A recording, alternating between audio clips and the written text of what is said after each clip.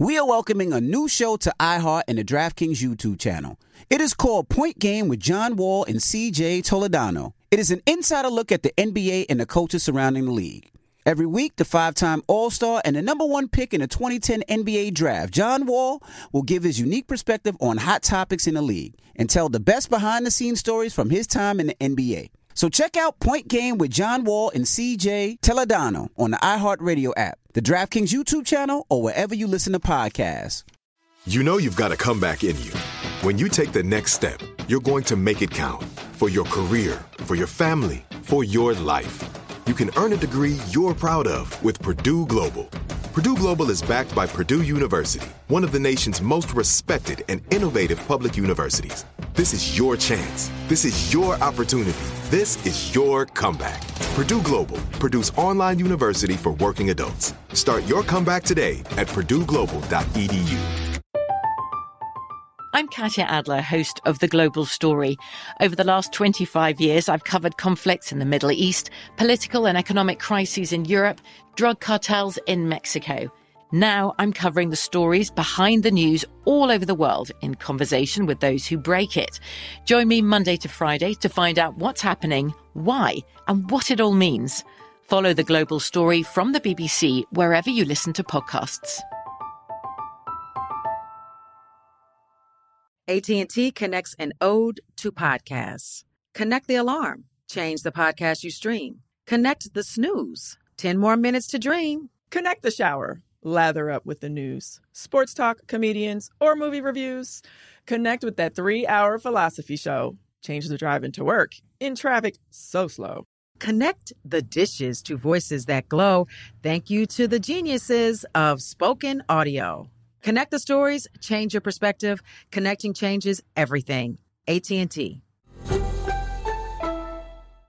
When you buy Kroger brand products, you feel like you're winning.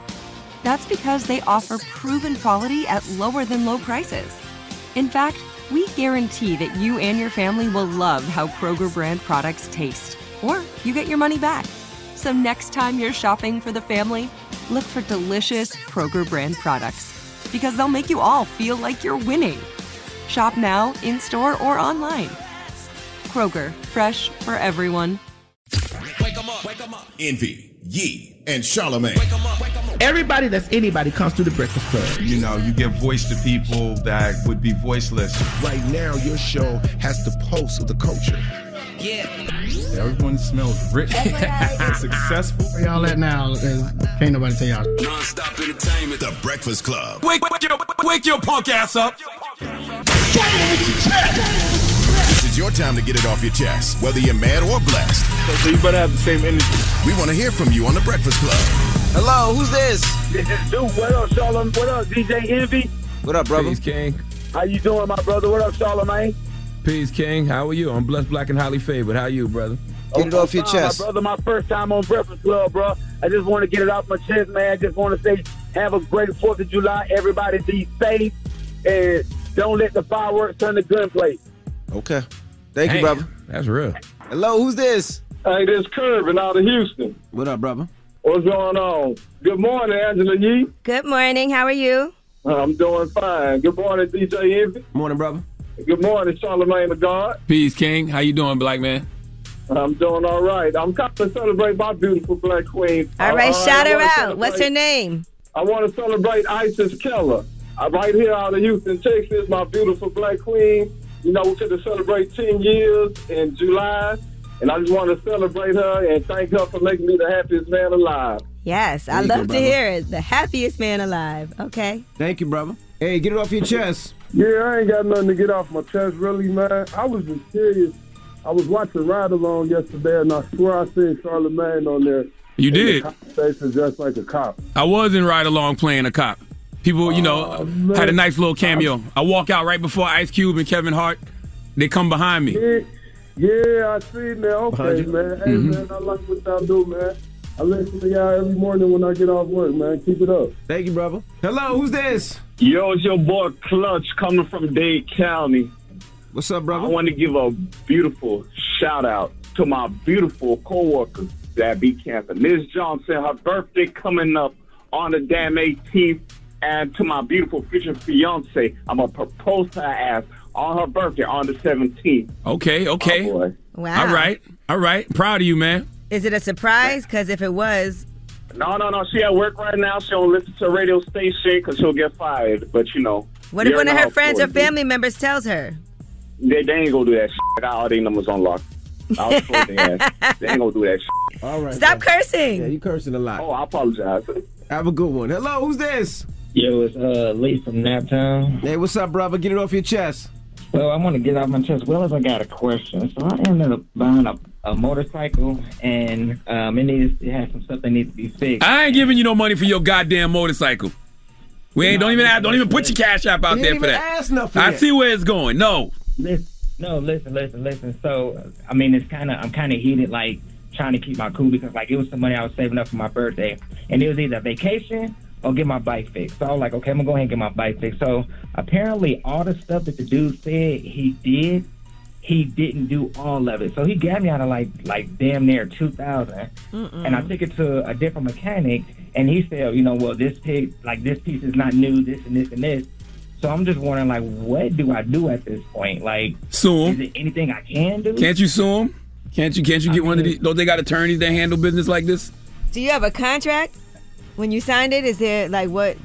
Do you have some type of written anything? Like I got, like, invoices and stuff, but I guess not really necessarily a contract. If he promised you that he was going to do some work and he didn't do the work, I'm sure that there's some legal action to be taken. Have you looked at the reviews for his company too to see what other people are saying? Yeah. I mean, I didn't really see too much negativity because I mean I'm normally a person kind of stickler about that. So I did some research, and I mean it seemed legit. Okay. But so I took and there's the Better Business Bureau too that you can also do a complaint there. That's what it's called. There you go. Okay. But I would let him know. I would be like, look, this is what you did not do. And I like to put things in writing. So I would call and I would send an email detailing what he did wrong, what should have been done, what wasn't done, and also let him know that you do plan to take action. Good luck, brother. Get it off your chest. 800-585-1051. If you need to vent, hit us up now. It's The Breakfast Club. Good morning. The Breakfast Club. Power 105.1. The Breakfast Club. Envy, Angela Yee, and Charlamagne the God. I'm dialing. Hey, what you doing, man? I'm dialing. I'm calling you. This is your time to get it off your chest, whether you're mad or blessed. 800-585-1051. We want to hear from you on The Breakfast Club. Hello, who's this? Yo, that's Dominique from Duval. Dominique from Duval. Duval. What's up, brother? Good morning. Y'all want to get off my chest, give a shout out to my wife, man. She be busting her ass all week long cooking, man. Oh, y'all follow her on Instagram at the DA_PrettyBrown_chef. Okay. All right. Why she busting her ass cooking this week? You know, she's a personal chef, private chef. Okay. Well, congrats to her, man. Appreciate it. Y'all have a good morning. All right, brother. Hello, who's this? Hey, good morning. This is Clay calling from North Carolina. Clay, good morning. Get it off your chest. Yes, I would really like to thank y'all. Well, first of all, I'd like to say good morning, DJ Envy. Good morning, Charlamagne the God, and good morning, Miss Yee. Good morning. Good morning, sir. Peace, my guy. How are you? I'm doing great, blessed and highly favored. But there you go. I would like to say thank you to you guys because you guys don't really know the impact of what you guys say and on the way people listen to you. Because I just recently bought a house here, and every morning I used to listen to you guys. And when DJ Envy used to talk about buying a house, I used to listen. I used to tell everybody in the car, shut up. I need to hear this and everything. And I never took one of your classes, but I used to listen. And one thing that you used to say about that credit, you got to get that credit right, you know. And I recently bought a house back in October, and I'm so happy. Well, congratulations, brother. Congratulations, That's brother. what we try to do, man. We try to encourage things that we learn outside in this world. We try to, make sure that we teach our people and try to explain to our people. We don't know all the answers all the time, but we just try to point people in the right direction, brother. But you guys really got an impact. And Miss Yee, a lot of a lot of these young girls are really listening to y'all. You know what I'm saying? So just keep doing this, y'all. And me personally, I thank you. Thank you. Brother. We appreciate you. Love, brother. Now, shout to July 31st, Caesar and I are doing a seminar in New York, the Jacob Javits Center, where we're going to be talking about real estate and breaking down, how to get into it, starting from credit repair. And we're actually going to do something special. We got a bunch of brothers coming through. I know the brothers from EYL will be stopping through. And we got credit repair. And we're going to be talking about hard money loans and conventional lenders. And also, I know the brothers from EYL are doing a Invest Fest again this year in Georgia. So if you can't make it out to the Jacob Javits Center July 31st, make sure you make it out there. And these are just ways where you could learn the game, learn the business. I like what EYL is doing because they're doing something similar to what we're doing, where we're not trying to charge people $3,000, $4,000, $5,000, $10,000. Because I always say, if you got that much money to spend on a course or a class, I'd rather you just buy the house. So we're really, both of us, just trying to teach our community how to do it, how to build generational wealth. And InvestFest is August 5th through the 7th in Atlanta. I'm actually going to be there. Okay. Be there as well. So salute to EYL. So definitely get your tickets, Jacob Javits Center, July 31st, or you can, like I said, InvestFest in Atlanta. Get it off your chest, 800-585-1051. If you need to hit us up, and you can hit me in my link in my bio, because I'm going to be at InvestFest as well. So either or, you can check it out. You a sneaky link? What? Me and you? That's how it sounded. You can hit me. I got my link in my bio. You going to be with me, so what do you mean sneaky link? Yeah, you little sneaky link. Yo, shut up, man. It's the Breakfast Club. Good morning. Get it off your chest. The Breakfast Club. Up. Power 105.1. The Breakfast Club. Your mornings will never be the same. Morning, everybody. It's DJ Envy, Angela Yee, Charlamagne the Guy. We are the Breakfast Club. We got a special guest in the building. Yes, indeed. From Bel Air, we have Jabari Banks. Welcome. Yeah, what's going on? How you feeling, my brother? I'm great, man. How y'all? Man, blessed, black, and highly favored. Yeah, exactly. Blessed to be here. Blessed to be with y'all. This is incredible. That's right. Congrats on the success of Bel Air thus far. Thank you, man. I appreciate that. Did you feel a lot of pressure having to play such an iconic role? Yeah, definitely the pressure. But, many talks with Will, many talks with Morgan Cooper, our creator, and, they just reminded me to just be me, bring myself to the role. And, it's exactly what Will was doing when he was being the Fresh Prince in the 90s, you know what I mean? He wasn't trying to be nobody else, so that's what I had to do. How'd you get into acting?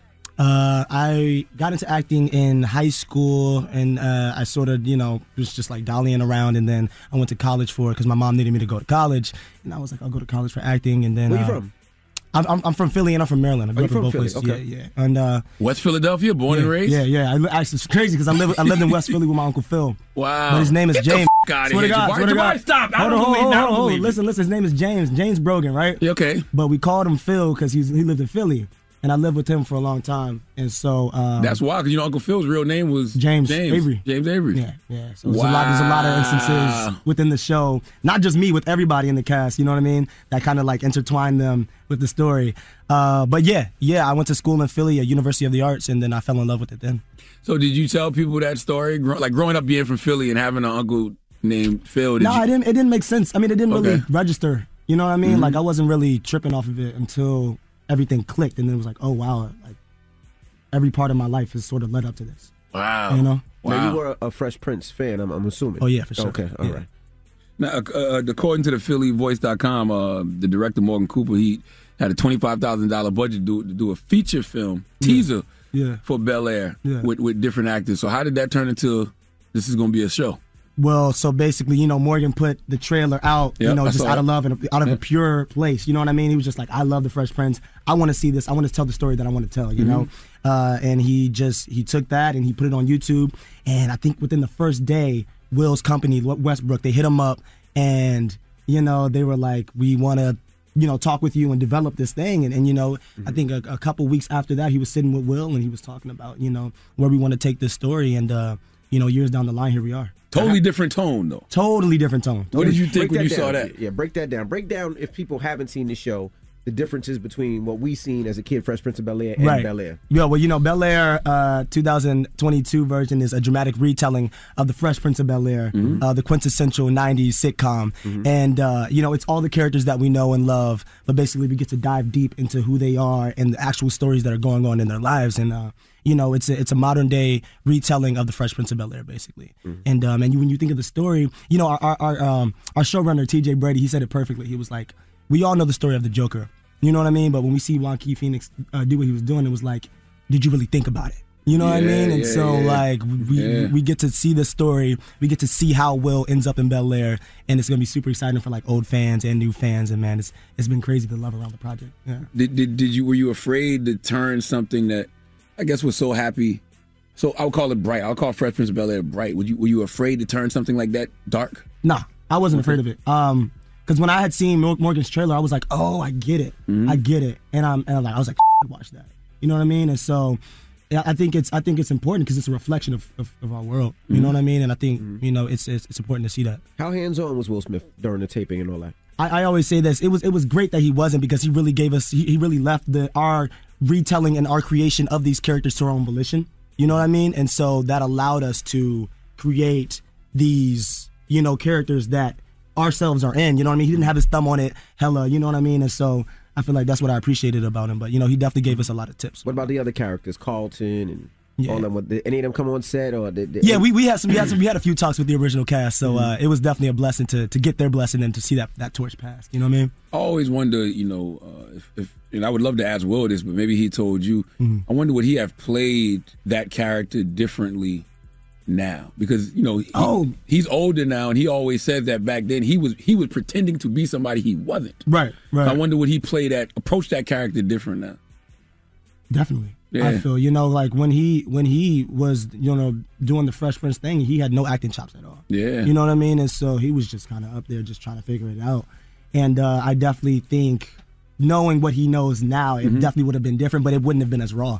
So you got acting chops. So you weren't doing what Will, because they said Will used to be saying everybody's lines. It was a little different for me. It was a little different for me because I was a theater actor. Oh. And so this is my first time being in front of a camera, in front of a 40-person, camera crew, and so that was definitely a learning curve for sure. How'd they discover you? I just sent in my audition. With I had a manager, had an agent that I got through a showcase, and they sent me the call. They were like, "Yo, there's this show called Bel-Air, and for this character Will," and I was like, "Hold on, Bel-Air Will, what?" And then I saw the call, and I was like, okay, I could do this. I knew it was me. I just had to prove to everybody else, but I thought that they wanted like a big name. You know what I mean? I thought that they wanted somebody who was recognizable to everybody else. And so I was like, I don't know how I'm going to get this role, but you know what I mean? I just had to surrender to the whole process. And so I sent him my call, and a couple weeks down the line. What did you have to do on that first tape? Do you remember? Yeah, it was a couple of scenes. Did you have to? No, I ain't have to rap. No, I just it was a couple of scenes. It was actually a scene with LeBron in it. LeBron was supposed to be in the first episode. Really? But it was budget and Well, he was supposed to be playing one of the people you were playing ball against? No. He was to be at a Bel-Air party. He was like, yo, that's LeBron. You know what I mean? So I did a scene where LeBron was in it. And I mean, as soon as I read the scenes, when I first got the script, I was like, oh, this show has something to say. All right, we have more with Jabari Banks. He plays Will Smith in the new series Bel-Air. We'll talk to him some more. It's The Breakfast Club. Good morning. The Breakfast Club. Wake up! Power 105.1. Envy, Angela Yee, and Charlemagne the God. It's topic time.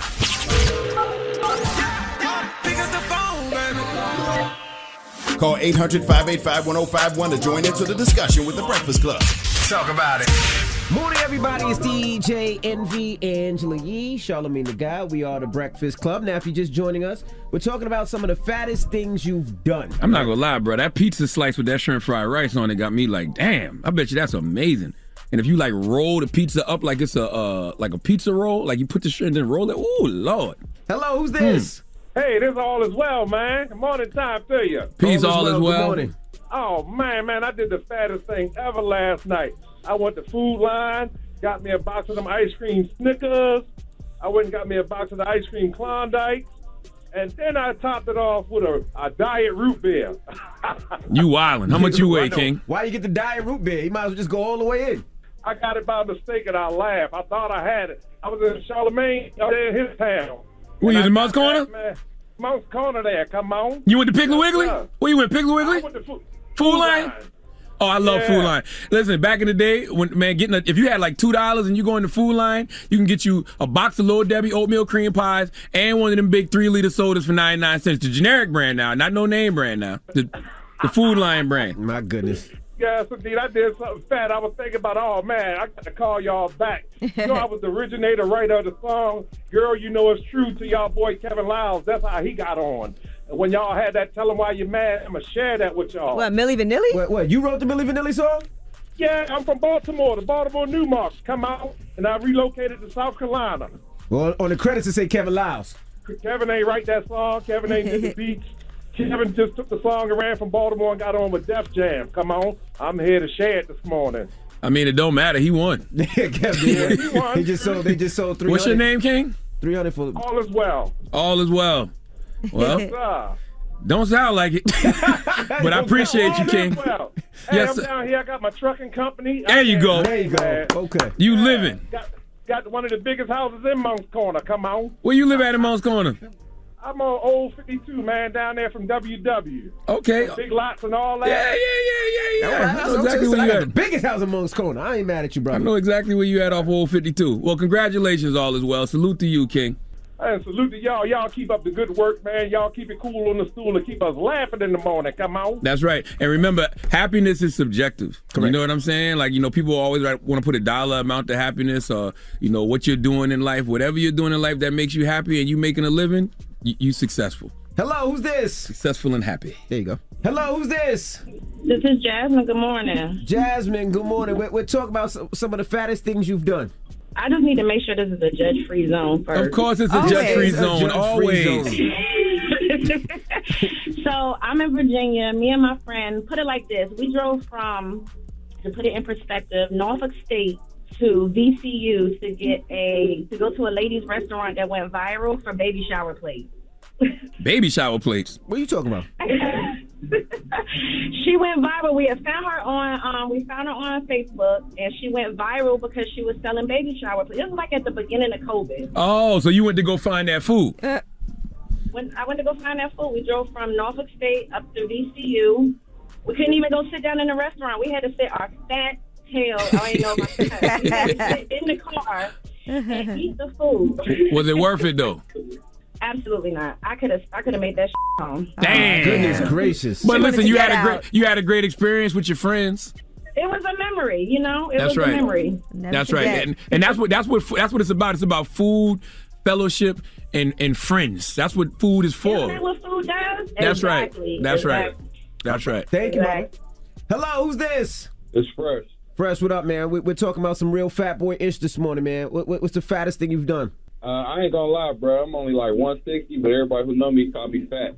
They say I'm fat in spirit. How do a lot of fat in spirit. I ain't gonna lie, like the fattest thing for real, bro. Everybody say I'm really like probably 6'8", 250 because I do everything fat, bro. Last week I ate some oatmeal because I didn't want to wait on it to cool off. I put it in the freezer for about 5 minutes. I don't see nothing wrong with that. With pizza though. Yeah. You do that with pizza? Yeah, pizza be too hot. I put in a little fridge for about maybe 20 love Pizza Hut. seconds, I needed to 30 burn seconds. my mouth. All right, so what about this? I microwave my ice cream. Now that's just ridiculous. Nah, that's just stupid. Now I do microwave it a little bit if it's too hard. Now when you put that spoon in there, yeah, you feel me? Yeah, I do that now. You microwave? I do that. I do that because you want your ice cream. You want it to be soft. You want that spoon to just go right through it. Yeah, you don't want it to be rock hard. I don't microwave it though. I just put it on the counter for a little while. Yeah, that's what you have to put on the counter. I don't microwave it. Nah, man, I give it about 15 seconds in the microwave, bro. To get there. Okay. All right. Well, thank you. All right, man. So now y'all feel fat? Y'all hungry like I am? What's the moral of the story? Man, food is amazing, bro. The moral of the story is, I think your diet is a bank account, and good food choice is a good investment. And it doesn't sound like y'all making good investments. Like I was talking about, just random things. This sounds like this some of y'all regular everyday diet. All right, so just make sure you making good food choices to make good investments. That's all. But man, food is life. Boy, I love food so much. Absolutely. Lord have mercy. We all fat. We all trans fat, bro. And we just need to accept it. Don't nobody really like eating healthy? No. Oh, healthy could be delicious. That's not true. Sure. It definitely It don't taste like that. Yeah, fried I'm lobster. sure. It don't taste like them Sure. Krispy Man, the Kreme juices donuts. at Juices for Life, They don't those taste like that are macaroni amazing. cheese. It's like dessert. They good. Yeah. But that They ain't taste nothing delicious. nothing tastes good like the Let me tell you thing. something. Mangoes, oh my God, I love a good juicy mango. If all this stuff we Grapes. really love to eat was healthy, like if Krispy Kreme donuts kept us alive, guess what we'd be eating this morning right now? I tried You know what I that. mean? If Chick-fil-A is what gave us muscles, guess what we'd be eating this morning? Remember what I used to eat every morning up here? And I love Sour Patch Kids, sauteed spinach Dunkin' with Donuts. garlic. Yum. All right, well, it's the Breakfast Club. Good morning. The Breakfast Club.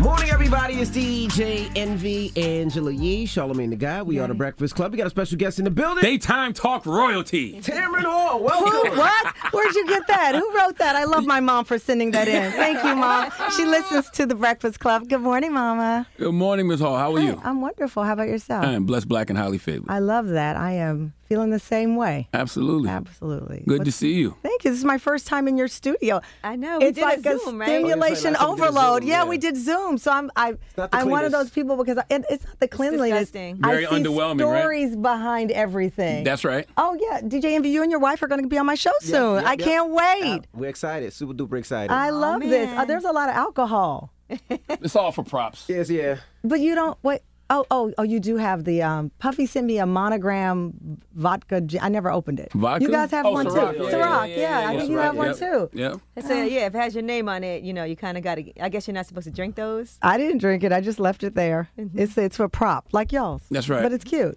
How was it for you doing the show during the pandemic without an audience? Oh, it's terrible. It was terrible. I know. I had Seth Meyers on the show the other day, and he said he enjoyed it because it allowed him to connect more with viewers in the way he didn't expect. I think the first half of it, I said, just thank God we're on air. Like, we're on air because we would be canceled otherwise. So we have a chance to stay on. And then when we went back in and had to go back out this last round when Omicron. I'm a journalist, and I almost I did. Y'all call me out. I know, and I'm a journalist. I should know better. But that second wave in December, I had to go back into my home and do the show, and it was miserable. And I realized, and you all know this, and Charlamagne, especially with your shows, it is having an audience it's like the 10 Commandments. It's one of the rules of daytime. You have to have an audience. My first time even attending a daytime talk show, I went to Temple University and I came to see Geraldo Rivera in person way back when he had a talk show. And it's a part of the energy. So yeah, it was rough. I did not like it. I wonder when you went to go see Geraldo back in the day, is that when the bug hit you? Did you Absolutely know? not, no. No, not at all. Did you ever see his show? Yeah, like people throwing chairs. No. I was a college student at Temple, and they would always recruit young audiences to come in, and we were here. Two of my best friends are from Brooklyn, and they went to Temple, and so we just did what college kids do. You come to New York, you hang out in Times Square, you got free tickets to go to a show, and it happened to be Geraldo Rivera's. So when did you get the bug? Yeah, when did you see yourself doing when did I get the bug? Well, I was born. If you ask me what I would be doing right now other than this, I jokingly say blackjack dealer, but I don't even know how to play cards. I don't even know how to play cards. I can't play spades, and I'm from the South. I'm embarrassed. I don't know how to play spades. I don't know how to play dominoes. I'm an embarrassment. What about Uno? Can you at least play Uno? I don't play board games. You went to That's a Uno card is not a game. board game. What is it? A card game. I don't play cards. I was never one of those people. I don't play Monopoly. I think I do. What did y'all do as fun in college though? Because that's a lot of good stuff. Like we played spades, we played cards. Not me. You didn't go to class? I did not. Not a lot. What was going on at Temple? What were you doing? Oh, house music parties. We used to hang out at Penn a lot. The Penn parties, the Mitten Hall parties. But no, I never played cards, so I don't even know how we got on that one. But yes, I'd say blackjack dealer. But no, I never had a backup plan.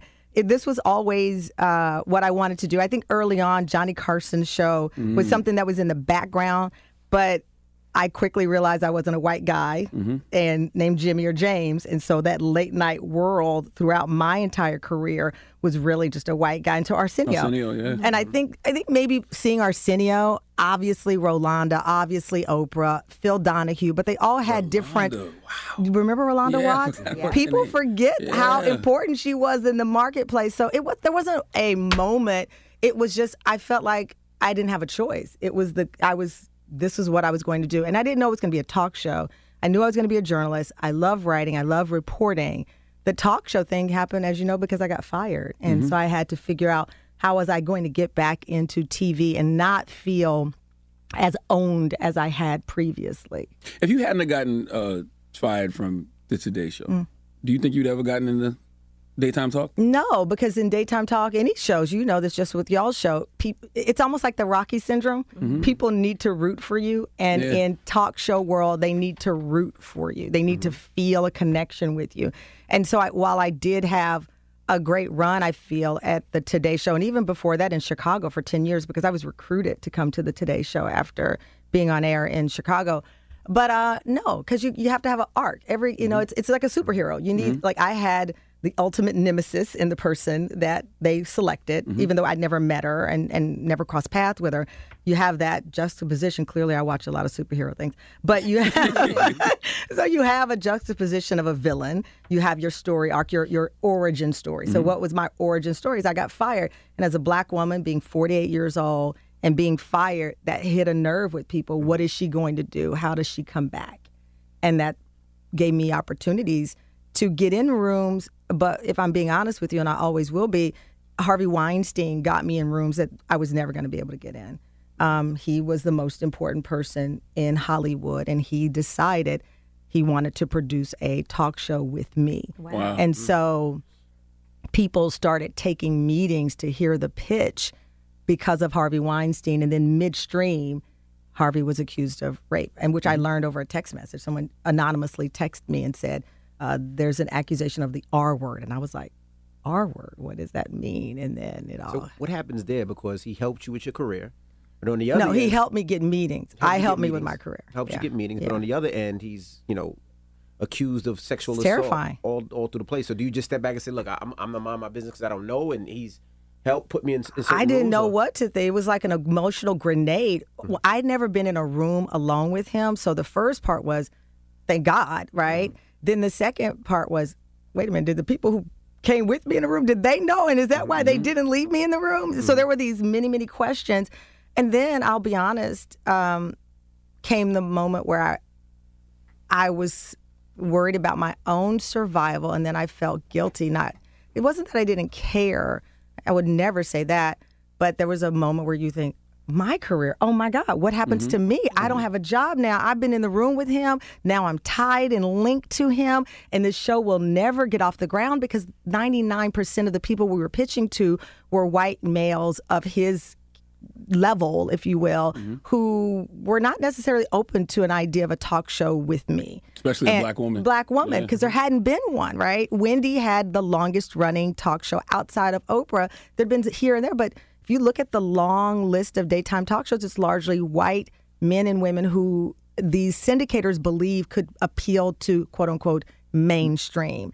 And so even though the best who'd ever done it and the most successful in daytime was a black woman who actually didn't have children, she knocked off all of the stereotypes of what's relatable. So now I'm linked to him. I'm worried about my own survival. I am my backup plan. I'm thinking I'm screwed.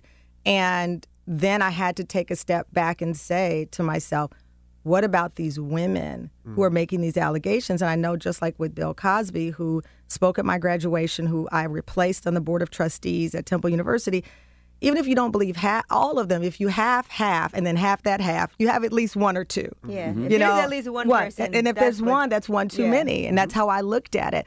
So I had to take a step back. And the minute that I started thinking about what it must be like for them, it's like the floodgates open. My confidence, I said, I'm going back in these rooms. I'm going to rewrite letters to all of these people and say, you let me in the room with him. Now let me in the room by myself. That's right. And let me pitch myself. And so some of them said yes. Some said no. As a spiritual woman, that had to really psychologically, that's God working in a really mysterious way, right? It wasn't so mysterious. I actually felt like it was a clear sign that, Lena Horne had a quote that was in this book, Stormy Weather, and I have a great obsession with Lena Horne. She said something about white men getting you in rooms that you can't get yourself in. And that's how she felt at the time. And ultimately, that's not true. People will let you in the room. I I think you have to just keep beating down the door over and over. We are all in this business that we know. You walk in and you're instantly stereotyped. You're instantly assumed to be something. Yes. And so I wrote back notes, and I learned how also, I used to tell people, I definitely channeled 50 Cent a couple of times in.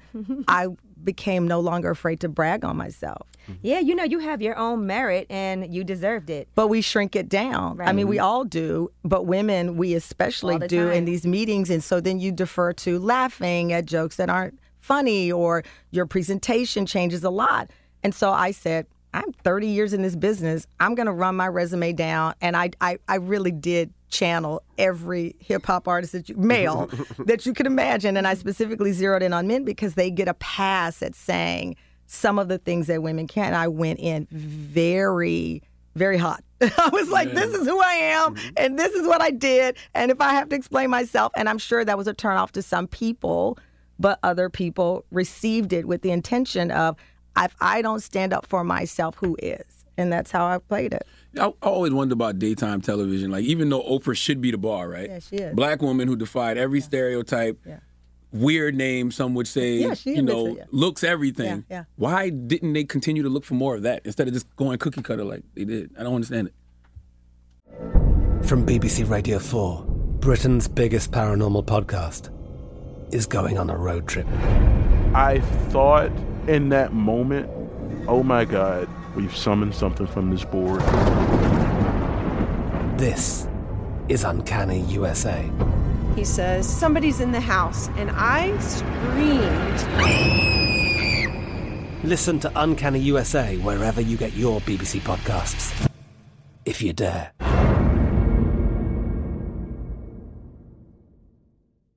Like many of us, you might think identity theft will never happen to you. But consider this. There's a new identity theft victim every 3 seconds in the U.S. That's over 15 million people by the end of this year, equal to the populations of New York, Los Angeles, and Chicago combined. Even worse, identity theft victims often don't even know they're victims. That's why LifeLock Identity Theft Protection alerts you to identity threats, even the ones that don't show up on a credit report, like data breaches, fraudulent bank transactions, loan and credit card applications, and crimes committed in your name. If your identity is stolen, your own dedicated LifeLock U.S.-based restoration specialist will work to fix it.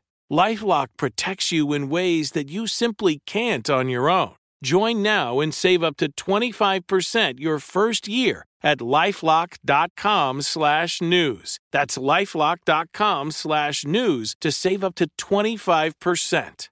Identity theft protection starts here. Moments like seeing my son's team cheer him on mean a lot to me. But after being diagnosed with metastatic breast cancer, or MBC, which is breast cancer that has spread to other parts of the body, they mean even more. I take Ibrance, palbociclib. Ibrance 125 milligram tablets with an aromatase inhibitor is for adults with HR-positive, HER2-negative MBC as the first hormonal-based therapy. Ask your doctor about Ibrance and visit Ibrance.com. Ibrance may cause low white blood cell counts that may lead to serious infections. Ibrance may cause severe inflammation of the lungs. Both of these can lead to death. Tell your doctor right away if you have new or worsening symptoms, including trouble breathing, shortness of breath, cough, or chest pain. Before taking Ibrance, tell your doctor if you have fever, chills, or other signs of infection, liver or kidney problems, are or plan to become pregnant, or are breastfeeding. Common side effects include low red blood cell and low platelet counts, infections, tiredness, nausea, sore mouth, abnormalities in liver blood tests, diarrhea, hair thinning or loss, vomiting, rash, and loss of appetite. This is it. Your moment. This is your time to make your comeback with Purdue Global. When you come back with a Purdue Global degree, you create opportunity for yourself, your family, and your future. It's a degree you can be proud of, a degree that employers will trust and respect. Purdue Global offers working adults like you over 175 flexible degree programs to meet your specific career goals. These include associate, bachelor's, master's, and doctoral degrees and certificates. Purdue Global degree programs range from nursing to business to communication and more. Whatever your interest, we have the degree that will move you forward. You have the knowledge, you have the experience. Now it's time to get credit for the work you've done and earn the recognition you deserve with Purdue Global. Purdue's online university for working adults. You know you're worth it. We do too. So don't wait another second to get the degree that will take your career to the next level. Start your comeback today at PurdueGlobal.edu.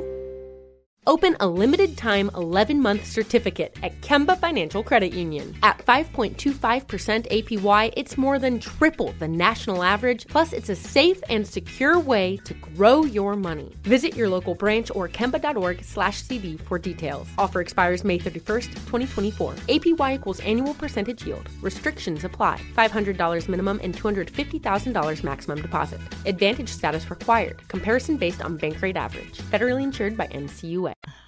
It is something that it is, they wanted daytime, I believe, not they. Some people wanted daytime to be white.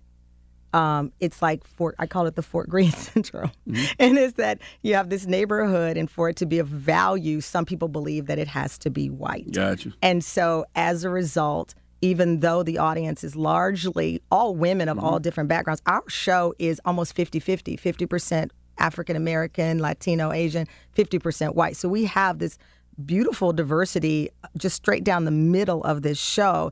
And though we happen to have one of the highest income earning daytime shows. So these are people, mostly women, who buy and who have huge purchasing power. But there will be people who say 50% African American. That's not the audience we want. And they still say that. That is still the conversation. And I have it all the time. I've had people call in and say, oh, well, why is this? Why do they have so many urban guests this week? Mm-hmm. And then you have other people who claim I don't, which is obviously not true. But it's a fascinating thing. And I think it still remains part of television. I don't want to get into this whole thing, but listen, when I grew up watching TV, it was almost more diverse than it is now.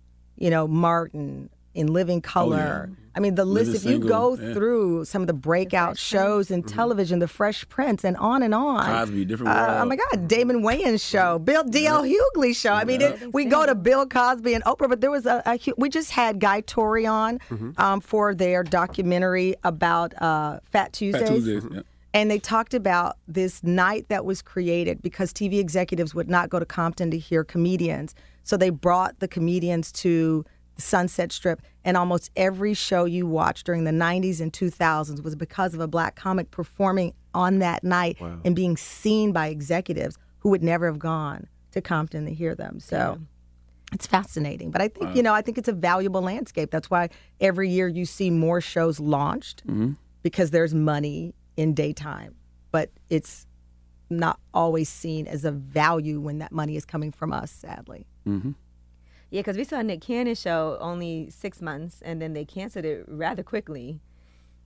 And we were saying up here, we feel like he really didn't get a fair shake. What is a fair? What do you define as a fair shake? I think at least a year. Seems like not enough time to really make a mark and establish. It feels like you need a little bit more time than 6 months. What do you think?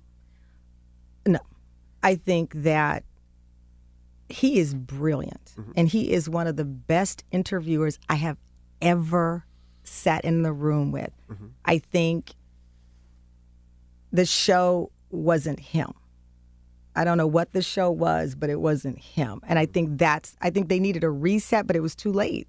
But I also think he got an incredible chance because he came in after a scandal that would have broken most people. I would not have gotten on TV had I said the comments about whatever he said, which he apologized for.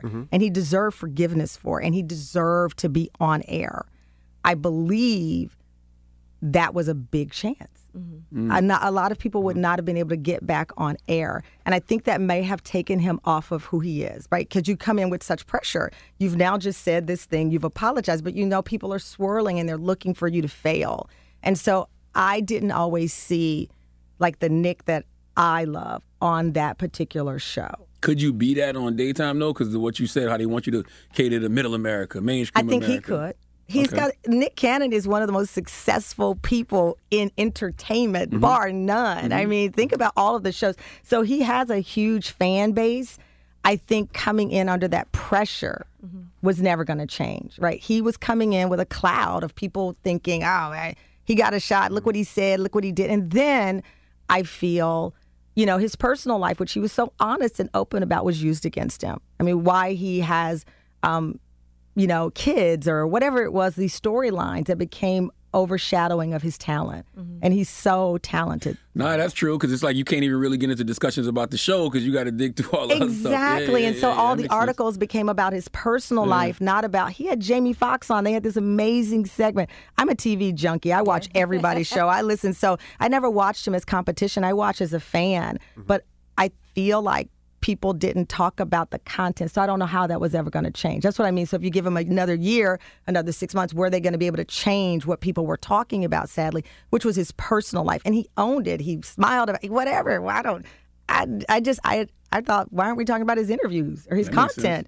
And so that's what I mean by it. I don't know if a year would have changed that. But if anybody's going to be back on TV with 60,000 shows. Still on TV, well, right. He still is. So he's got more shows and more millions than I'll ever have. Does Tamron Hall feel like a successful talk show host yet? Yeah. Okay. I do. What about you, man? That's an interesting question. Why'd you ask me that? Just because it's like, you came in and then everybody was like, oh, we don't know if it's going to last, but then you got another season. Now you got renewed for 2. So now you breathe a sigh of relief and like, oh, okay. No. What? But if everything was to end now, you'd feel successful. If everything were to end now, how do you define success? What is success? It's subjective. Right. Yeah. So I think for me, success is, I did something, to your point, that people didn't think could be done. And now we're about to go in our 4th and 5th season. I don't know. Listen, I was a success the day that I was born. My mother beat the odds. She was a 19-year-old single mom with no husband. My grandfather brought me home with a 2nd grade education. He could not read. So I was a success the day I came out of my mother's body, because no one expected her to be able to be a great mom as a teenager, this country girl who then moved to a bigger city. So I don't measure it by the talk show. I really don't. And I know that sounds all like, I don't. I do not. I don't, because you'll define yourself by it. There's a book that I read called A Path of Light, and it says, are you what your card says beneath it? So right now, whoever's listening, you all take out your occupation. Are you still you? That's right. And I had to, very early on in my life, measure my life by that, because none of the people who I raised even had a business card to have a title underneath it. So they didn't measure themselves. So I wasn't raised to measure myself by that.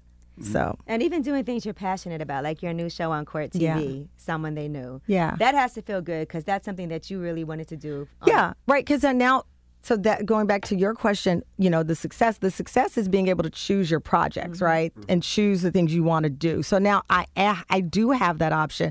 So Court TV came to me and they said, we want to do a show, Someone They Knew, and we would like for you to do it. I did a crime show called Deadline Crime for 6 seasons, including when I was pregnant with Moses. And I couldn't do it anymore because it was just, I was an emotional wreck. And you talk a lot about mental health. Imagine reading a script about, a mother being murdered and I'm pregnant and I hadn't told anybody. And I'm thinking, can my baby hear this way? Is he going to have anxiety? Like, what am I doing? And so I said, once I finished that last season, I would never do it again. But I miss talking to people and giving them an opportunity to be comforted and giving them a chance to tell what happened to them. And this show is fascinating to me because the common denominator is someone they knew. I mean, the crime show I did before was random crimes across the country, which were all compelling. But this is, right now, someone in this room could snap. And these aren't like people who are you looking at? I'm not looking at, wait a minute. It's the guy back there with the cap on. Yep. No, but we talk about crime, especially in New York, of randomness, somebody jumping out of an alley or someone following you home or a fender bender and 2 people get into it. But these are people that were brought into the lives of the victim through no fault of the victim. And it tells you a lot about greed, envy, jealousy, passion, displaced passion, and what can happen. So the common thread is, and I always tell people, this show is not meant to scare you, but it is to say that there is someone in your sphere, in your universe, who could turn into a different person, who could go from the friend to a murderer.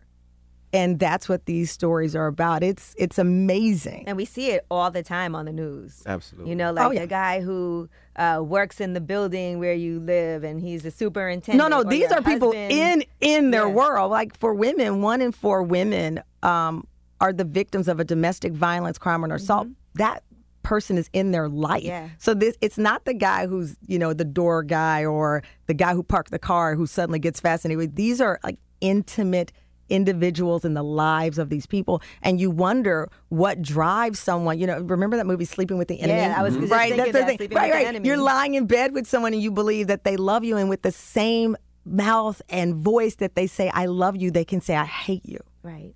And that's what's so fascinating. So this show really is, it's a head trip, because you do wonder, how did that person go from being, we use that phrase ride or die, they go from being your ride or die to wanting you to die. Yeah. Are you and into it's those crazy. shows? Did you watch them? See, because I watch them like on the weekends, the shows are on, me and the wife cleaning or whatever we doing, and you always want, it's just so interesting.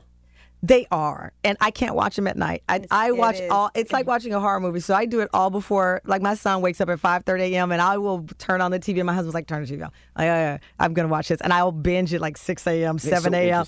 They're so interesting from a human nature perspective. I mean, we're all, by what we do, we're kind of like an archaeologist. We're studying human behavior. So, like, for example, when I walked in this room, I could see you studying me, and I was studying you. I start to look at body language. I hugged Angela, but I didn't hug you. I get you, and then you watch how people respond. Was my breath? Let me. No, you're watching how people respond. I can even tell when my answer went too long because I can see it in your eyes, Charlamagne. So you can see. I can see it. No, you got it. Your body shifted. So we all are like little investigators, right? And so these shows turn you into investigators because you're wondering, A, how do I avoid being a victim? B, could I prosecute this? C, how would I investigate it? Which is also why I wrote my crime book. I have a crime series, Jordan Manning, as the Wicked Watch. I'm actually 15 chapters into the follow-up to that. And that book, like this show, all inspired by human nature. And I'm no professional at this. I'm a journalist who does a talk show. But I am deeply fascinated by how people can take someone else's life, especially someone they love. Especially, when you talk about human behavior, the only reason all of us are safe every day is because of human behavior. Because we make a choice not to go crazy on somebody. Yes. I mean, could you be pushed to it, right? Yeah. Could you be pushed to a point of no return? I think I could. You could. 100%. I've never felt like I wanted to, somebody told me one time that, and I totally disagree with this, but I've had a woman say on my podcast that if a man doesn't ever feel like he wants to kill you, he doesn't love you. Well, that's a lie. No, that's absolutely that's not true. What I mean by that is not passion love. When I had my son, they talk about the mama bear thing. Okay. I didn't know that was real until I had my son. We were walking one day, and we live in the city, and this man was just demonstrative and walking, and my baby was just learning to walk, and he nearly knocked him over. Ooh. I saw stars. It was one of those moments like Oprah. We brought Oprah in Color Purple. I was like, hold my baby. I was like, I was ready to kill this man. And I turned. And before I'm like cursing, and my husband is like, what is this? And it was a rage from the bottom of my feet, I can't believe I'm admitting this, to the top of my head that I could have. I could see that. When's the last time you wanted to kill somebody, Ms. Hall? Never. That was just at one time. Don't try. See, this is what you do. Don't you try to make me mad like Kamala Harris. I will not fall for this nonsense. Not gonna. You already got to have Nick Cannon mad at me. Gonna be like, Tamara Hall said he didn't even. That is not what I said. So let me clear that up. I said that too many people were distracted by things that didn't matter, which were Nick's great interviews, Angela. So don't try to screw me with him. So no, no, honestly, it was only when I had my baby that it was this mama bear. When they tell you don't get in the middle of a bear cub and the mama bear, I understood and understand that snap. Because I'd never felt it. And it doesn't go away. And it doesn't. Oh, please don't tell me that. I got 6. It doesn't go away. You feel like you're on guard constantly. I'm ready to do it. Really? I'm ready to kill somebody over my kids. Yeah, I'm not lying because we see so many stories all the time of people doing things to kids. I'm like, and we are the wish a nigga would type of people. I wish a mother. I wish and somebody that's would. okay. You said it. I won't say it, but that's how I feel with my son. I feel like. What about your husband? Do you feel like that? No, he's grown. He's 53. But if somebody did something to him, you wouldn't be like, I'm gonna kill that person. Oh no, we would get it going. No, it's my husband. He feels like it's that about different. you too. He's better. I hope. Yeah. Of course. This funny story. I was once engaged to a man, and we went on vacation together, and we parasailed, and we were out in the ocean in Cozumel or somewhere. This was many years ago, and the parasail snapped. I can't swim. I flew into the ocean. He was still on the boat. I called off the wedding. Absolutely. And that's a true story. No, as you should. The guy on the boat who didn't even speak English was like swimming toward He me. was just on the boat chilling. He didn't move. He was like, you had a life vest. You had a life vest on. He was a lifeguard growing up. So I may have told too much and he gonna sue me now. There's between pools and oceans, though. What? I'm just trying to look at all sides. That's his fiance. I'm just trying to be objective. That should be your reaction. Should be, I gotta save her. And he's a lifeguard. Last weekend, I think it was Miami. Fiance fell in the ocean. Guy jumped in after her. Choppers of the plane, the boat killed him. Oh yeah, that was very sad. I'm going in for my wife. I'm just saying. But that's what happened. I'm just saying. Like that's not. No, but and all they did was throw the life raft for her and got her. But he died for love. Yeah, but he should have let the people on the boat do their job. No, I could not. So what was his excuse afterward? I didn't speak to him. We flew all the way back, and I said, "This is not going to work." And damn, what was his explanation? Listen. I did not ask. They got you? I did not. I was so upset and so disappointed. Maybe he froze. On Black Panther when she was like, "Don't freeze." Maybe he froze. Well, we'll never know. Because I married somebody else. We'll never know. You was in that water. You wasn't concerned about drowning. You was more concerned, how come this nigga didn't come get you? No, not that word. No. So first of all, the parasail, I was terrified it was going to come down over my head. But it fell behind me. I had a life jacket on. I can't swim. So now I'm thinking two things. Thank God the parasail did not. Then I'm like, Jaws is going to eat my legs because I'm in the deepest part of the ocean. He might have been thinking that too. He was like, So whose side are you on, Angela? How far away from the boat were First you were like, I can't believe it, and jump there. You're like, wait a minute, what if there's Jaws? No, my legs are dangling. And how far is the boat? They had to turn around. Wow. Oh, so you there for a minute. Because it snapped, and I flew out. And pow, hit the water. It's like cement. I could have died. And then they flew back around, came back, and then I realized I wasn't going to go under, and I locked eyes with him. And I was like, wait a minute. Swim this way. Swim this way. Doggy paddle. So he didn't even try to explain himself?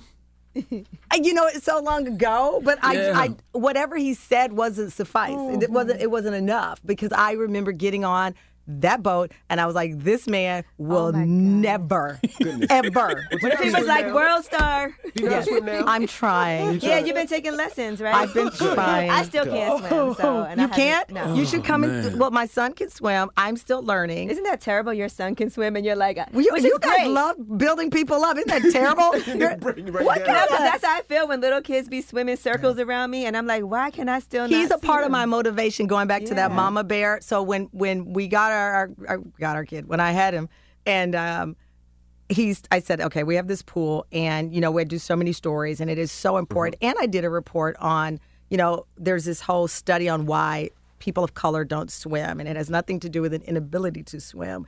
It was a fascinating study from USA Swim that basically said two things. When they asked young black girls, it was about her hair. Yeah. It was about her hair. But more important than that, because that was a very small percentage, you don't want to put your child in a situation where you can't save them. So many black parents and parents of color can't swim. And so you say, I know you can swim, but I need to be able to save my baby. That's right. And so as a result, it has nothing to do with like a lack of swimming programs. A lot of people pointed to pools closing in areas. It had nothing to do with that. It was, I cannot bring myself to put my baby in a position where they would be harmed, and I can't, going back to Mama Bear, Daddy Bear, can't go in and save them. So that's been a part of it. So when I had Moses, I was like, I cannot possibly be here and not be able to launch in. So the first class I took, they taught me diving. So they would put these things, and they said... The first class was diving? 100%. You learn how to get in the water? Well, no, diving and retrieving. Mm-hmm. Because they said, We won't call it anything. We'll say a piece of something falls on, and we would never use that, that visual. That seems like so a level 5 or something, right? I needed it though, right? So they would put it in, and I dive, and they taught me how, your instinct is when you would dive in, you'd hold your breath. So you're panicking, and something is underwater, you go, and you dive in. Well, you're going to run out of air. So they taught me how to push the air out going in, so that I could go in, and so it was intense, and it was terrifying. But going back to what you will do for love. Mm-hmm. That was one of the things. I respect you breaking that off, though, because it's like you can't really do those vows, sickness and in health and all that other stuff. You respect me now because you first were defending him and you said he could have been killed by a random manatee. A manatee could have slapped him. But I get it, though, because you can't with confidence say those vows knowing that you almost let your woman drown. Or I couldn't be confident in hearing it. What about my perspective? He could probably have said them because I'm sure now I got to go find him on Facebook. And I'll ask him, why didn't he jump in? But have you ever been at a crossroad? I met your wife, too. I met Charlamagne's beautiful wife at the Tyler Perry studio. Is there have you been in a moment or a crossroad where you had to say, I got to jump in? Was there ever a confrontation with a guy where somebody was looking at her? No, not yet. Hopefully, never. I'm too old now to be doing. Yeah, you got to get some push-ups. You ready? Yeah. You got to be ready. I was going to ask, how old is Moses? Moses will be 3 in April. 3 in April. When you're teaching one thing about swimming, just remember, sometimes it doesn't matter that he can swim, but if kids are around him and grab him, even though if you could swim. Right. So they teach you, if that's the case, tell Moses to go down under the water. Because when you go under the water, my heart is racing now. Go. You got my heart racing. I have 6. I know. But I teach the kids swimming. And the reason I never learned how to swim is in Queens, we didn't have swimming pools. Do you swim now? I swim. Yeah, I was on the swim team. You were? All that. Yeah. So I taught that. Even with the Beijing in your bed, you still jump in the water? Shut up. Is that? That's not Beijing. Oh, okay. It's just for men. But as soon as the kids are young, like 6-7 months, I put them in the water. That's what we did. Them, so that way they learn, and all my kids know how to swim great. See, that's good. We did that with Moses. We started at when he was a few weeks old. Mm-hmm. And actually, I saw Gabrielle Union is a friend, and I saw Kavya in the water, and I was like, okay, look at her. Mm-hmm. She's doing it. I'm showing my infant these pictures. She is a phenomenal swimmer, and I wanted him in the water. But it is truly one of those intimidating things, even still for me.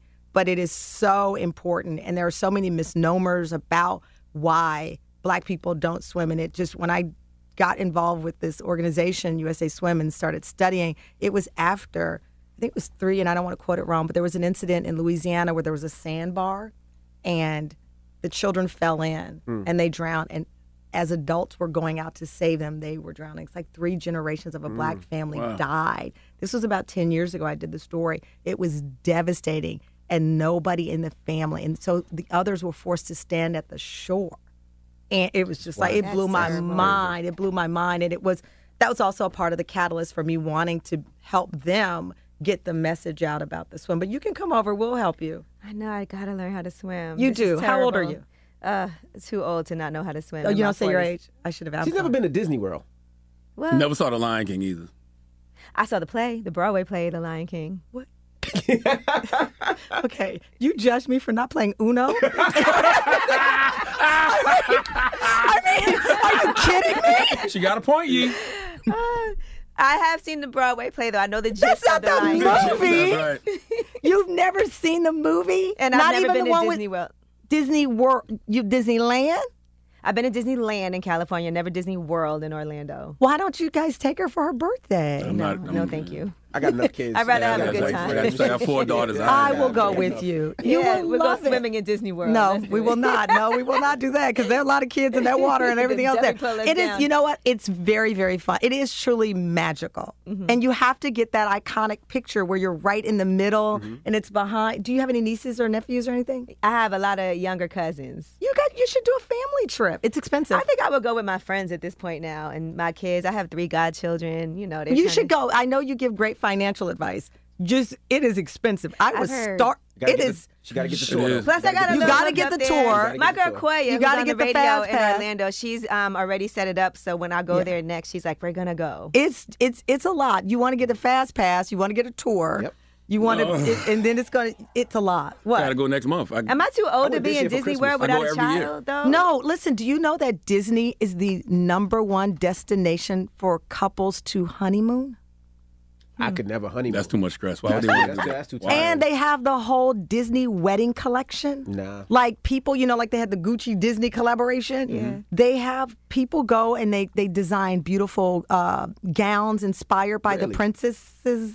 Yes, is that a word? Yeah, my oldest daughter does cheerleading, so they have their cheerleading competition there every April. No, it is truly I'm gonna magical. make it there. I'll let you know. You're gonna make it there. You're like you're going to Mars with Pete Davidson. I'm gonna make it there. I'm gonna let Jeff Bezos gives me a seat. You could go tomorrow. You own like half of Brooklyn. I read every time about you buying another house, another town. You should get on a plane tonight and fly private All right, I'm gonna see and y'all fly later. right back. No. You should just fly right there and Now, go. you know what fascinated me? You had a couple of the women from Tinder Swindler on the show. That's terrifying. Yes, that was terrifying to me. But I feel like people didn't have a lot of sympathy for them. They didn't. People don't have sympathy for. We do a lot of shows on this type of crime, this type of fraud that takes place. And we did one season, I think it's season 1 or 2 of our show. A woman, she was a CIA spy, and a man swindled her out of over $1 million. Good Lord. And people had no sympathy for her. And it breaks my heart. And I try to explain to folks, cons are good because they're cons. That's right. And when people say, oh, that wouldn't have ever happened to me, like, yes, that's what they do. It's like, they spend their entire day trying to figure out how to get you to give. You don't think you could do it. I'll be watching the show. Yes, I think last night I watched Raw Food and Wine. I think that's the name of it. You've never felt taken. Oh, that was Raw Vegan. I saw that one. Yeah. You've never felt taken advantage of ever. In a romantic situation. Remember you bought them fake leather jackets? I bought a fake leather jacket, but that was $200. You bought a fake. It was on the train. But that's the beginning. No, it wasn't even on the train. I seen him. But he put the fire against the leather and told me leather doesn't burn. Okay, look, you understand how crazy that sounds? I bought a leather jacket with a guy with a flame torch gave me a test. It was a great story. It is a great story. It was. But that's how it starts. But it's only $200, $250. It doesn't matter. You. That's a lot of money. That's a lot of money to a lot of people. And I feel like you bought several jackets. I give my whole life savings But for that jacket. $250 is the beginning. So if he, first of all, $250 is a lot of money. Again, to buy a jacket on a subway with a flame torch. Mm-hmm. $50 I could see. $250 is a lot. I feel like you bought some fake sneakers too. Look what you just said. He said. Right. It was real, and that's what you got. If you can wear fake beards, you can wear fake leather. Shut up!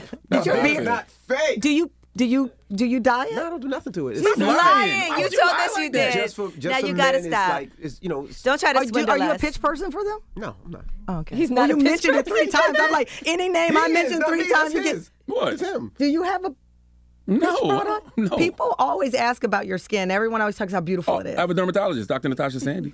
But it's beautiful. But I don't use Beijing. Tamara, have you ever been swindled? Yes, ma'am. Have I ever been swindled? Like a date anything, swindle? or no. any like how Envy's talking about the flame torch with the leather? Like no. Have I? Yes. What you bought fake? I've never bought anything fake. What you get?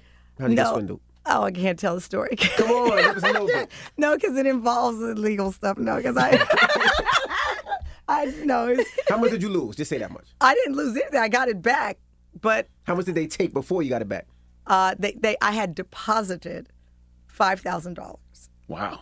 And then because of our service related to my child, and then the service turned out not to be legitimate, and then I had to go and get it back.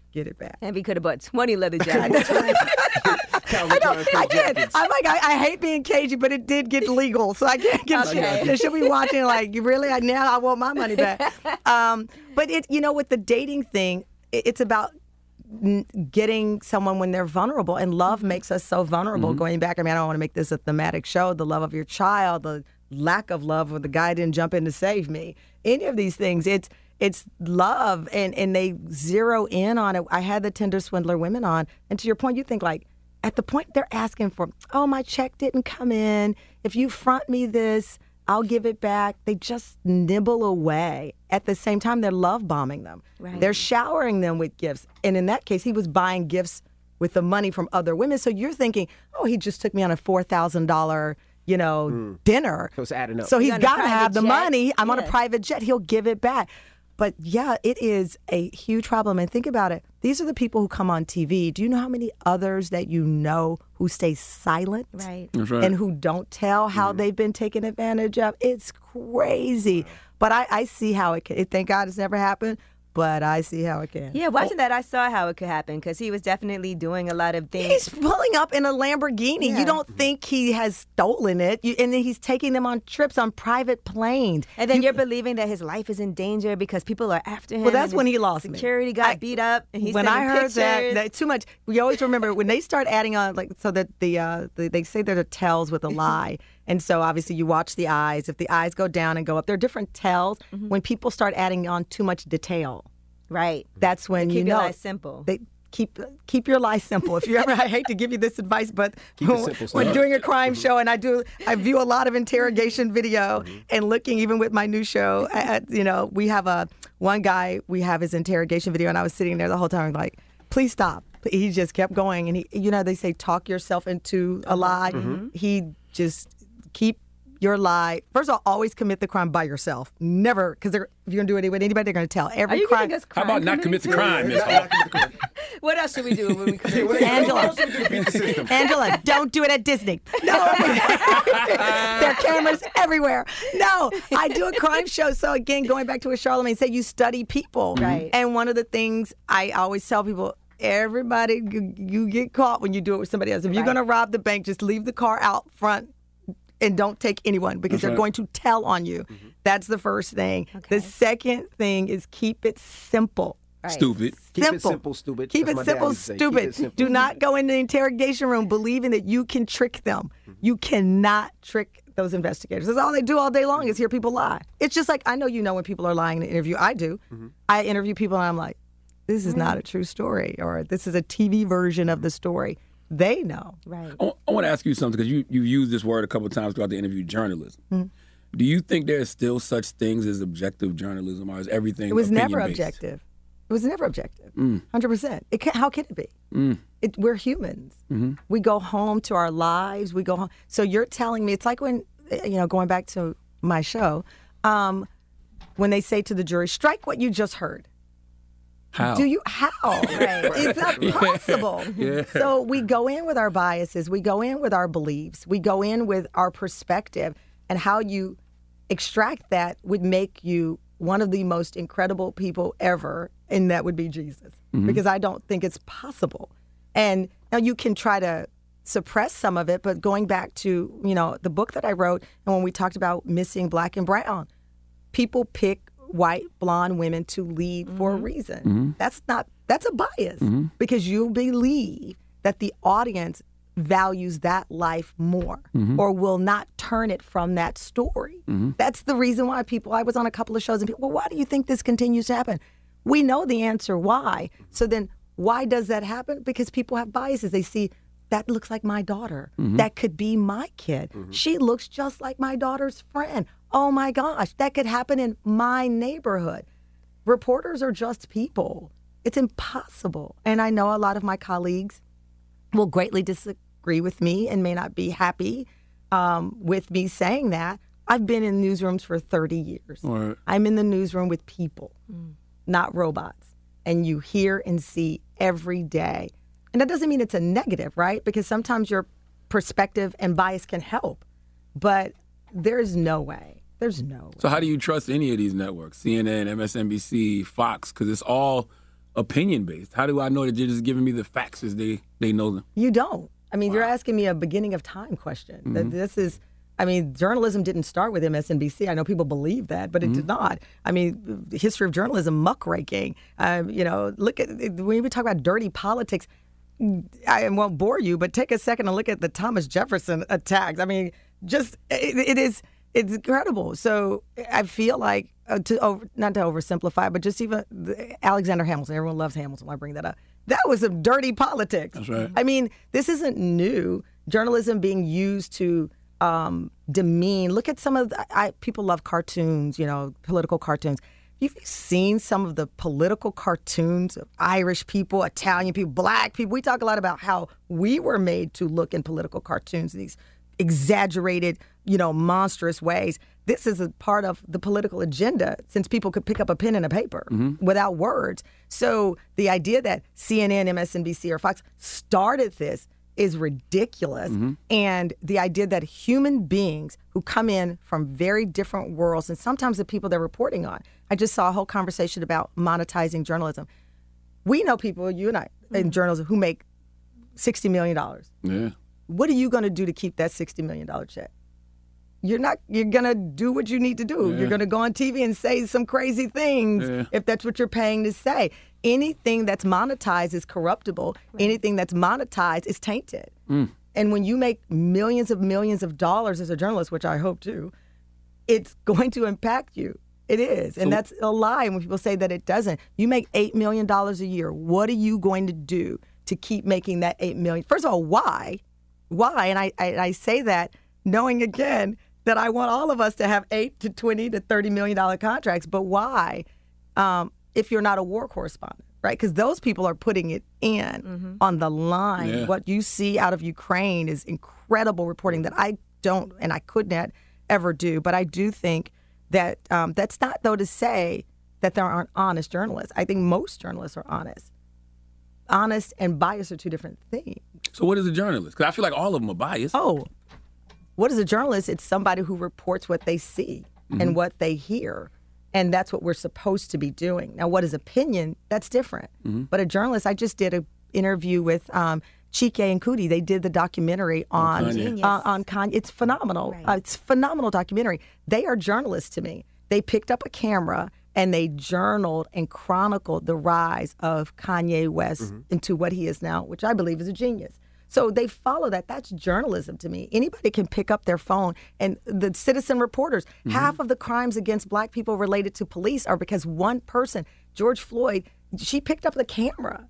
You know what I mean? That she's a journalist. She's also brave and a transformational person in this conversation of police brutality. But at the end of the day, she was a journalist. She picked up that phone and chronicled what she saw in an unbiased way, but then turned it over from the perspective of being black and knowing that that could have been her too.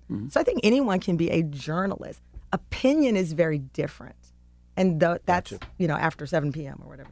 Yeah, I feel like everything is opinion-based now. No, I don't think that's true. I don't think. There's a clear difference, I feel, between what happens from 9 until 5 or whatever, and then after 5, I think. I think so. But that's part of why representation matters so much, because we do have our own. I'm Katya Adler, host of The Global Story. Over the last 25 years, I've covered conflicts in the Middle East, political and economic crises in Europe, drug cartels in Mexico. Now I'm covering the stories behind the news all over the world in conversation with those who break it. Join me Monday to Friday to find out what's happening, why, and what it all means. Follow The Global Story from the BBC wherever you listen to podcasts. Moments like my daughter telling me a new joke mean a lot to me. But after being diagnosed with metastatic breast cancer, or MBC, which is breast cancer that is spread to other parts of the body, they mean even more. I take Ibrance, palbociclib. Ibrance 125 milligram tablets with an aromatase inhibitor is for adults with HR-positive, HER2-negative MBC as the first hormonal-based therapy.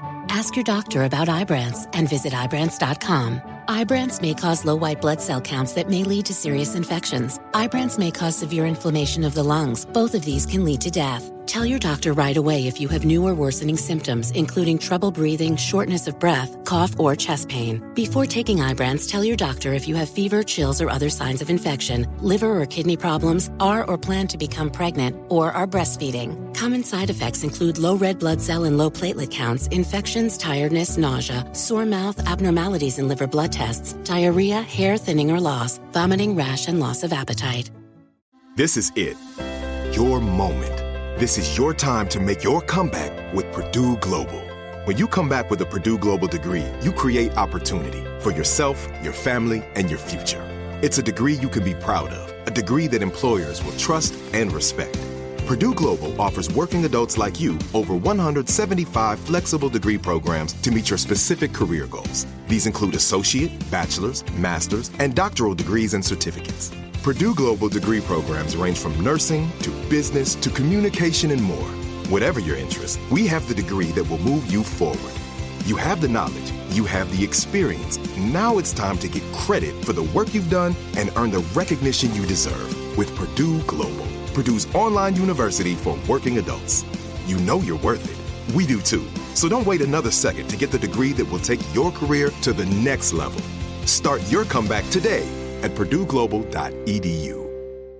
Open a limited-time 11-month certificate at Kemba Financial Credit Union. At 5.25% APY, it's more than triple the national average, plus it's a safe and secure way to grow your money. Visit your local branch or kemba.org/CD for details. Offer expires May 31st, 2024. APY equals annual percentage yield. Restrictions apply. $500 minimum and $250,000 maximum deposit. Advantage status required. Comparison based on bank rate average. Federally insured by NCUA. Spectrum One is a big deal. You get Spectrum Internet with the most reliable internet speeds, free advanced Wi-Fi for enhanced security and privacy, and a free Spectrum Mobile Unlimited line with nationwide 5G included, all while saving big. For the big speed, big reliability, and big savings you want, get Spectrum One. Just $49.99 a month for 12 months. Visit spectrum.com/big deal for full details. Offer subject to change. Valid for qualified residential customers only. Service not available in all areas. Restrictions apply. Biases that we bring with us, like you said, but you want people that also have a similar experience because the way they tell the story is different I think than someone is from the outside that maybe doesn't understand cultural things. I think it's a complicated answer because I just had somebody on recently who said, as a white guy, I was in over my skis to talk about George Floyd. And I said, wait, but you can't view it that way either because I don't need to walk in your shoes to tell you that it's wrong. So, for example, I'm a kid from, Texas, rural Texas. The only Jewish person I knew growing up was Jesus, right? When I first learned about the Holocaust, I think I was in the 5th grade. My teacher didn't have to tell me that was wrong. My teacher didn't have to say, oh, my God. Yeah. I didn't need to be Jewish, practice the faith, practice the culture, go to a Seder dinner, any of that. I knew what I saw on there was wrong. So I don't personally need to walk a white colleague through why George Floyd was wrong. And you can't let people off the hook by saying, oh. Well, no, I think you still have a responsibility to report and know when something's wrong. But I also feel like somebody that can relate to something more when I watch that type of reporting is something 100%, that is important to have. Absolutely. Like if you have somebody who's from, say they're talking about our mayor, Eric Adams, and you have somebody that's from here that as opposed to somebody that's from Texas. Yeah. I agree. It is a little bit of a difference. It is absolutely different. I think, though, what happens, though, is people then use it as an excuse not to know. Right. Right? So I'm a reporter from Texas. It was my job to learn New York. It was my job to learn Flatbush or Crown Heights. It was my job. So I can't go into my newsroom and say, I'm from Texas, so I'm bowing out. That's right. And when it comes to race and gender, I watch a lot of people bow out and use that as an excuse. Well, I'm not a woman, so I'll never know. Well, you know a woman. I'm not black, so I'm in over my skis. So I really I can't talk about that because I don't know. You're a human. You're a human. You're a human. And so I am always careful of when people talk about, that because they use it as an excuse for them not to know. Our diversity is important in the room for exactly what you said. It sometimes is used against us in the sense that it lets people off the hook for them not to learn. That's why I love seeing the conversations where they have panels and different people from different perspectives can talk about the same thing. Well, that's why this show works. I mean, that's why you're a hugely successful show because you come in, you bring your perspective, DJ Envy, you guys bring your perspective, and that's why a show like this, and I'm not just saying it because I'm here as a guest, this is what, one day people might not agree with something you say, they like what he says, and back and forth. That's why The View was such a hugely popular show, and that's why everyone tried to do panel shows. The key, though, is you have to have the right components, and you have the ability and agency to speak up just as much as they do, which makes the show compelling. You're not just the woman there representing us. You're a strong voice representing us. Well, we see you salute Wendy Williams last week. Why was it important for you to do that? Wendy has done something. There are there's a morgue of dead daytime careers, you know, where God people. Damn, I can tell you listen to rappers. Damn, you in the morgue of dead daytime careers. Meaning, people. That was like Court TV /rappers / I'm leaving. This has been too. I'm taking Drake. Got my bag. Where's Birdman? I'm out of here. I'm gonna take this crap. No, what I said was no, because I really. It's not the kind of show I would have done. I'm going to be very honest. But she did it so brilliantly and did it for over a decade. And when people would say, oh, she was this, she was that, and nobody should be feeling sorry for her. Howard Stern, no A-list celebrities still go on his show despite things that he said, and he's the king of media. And I would hear people say, I don't want to go on Wendy, but they would go on his show. And I thought, this is a double standard. She is doing this shocking style of performance, which is exactly what he did, but she was somehow penalized in the eyes of some people. But she stayed on for 13 years. Yeah. She survived. Google how many failed daytime shows happened while she was on, doing more with less.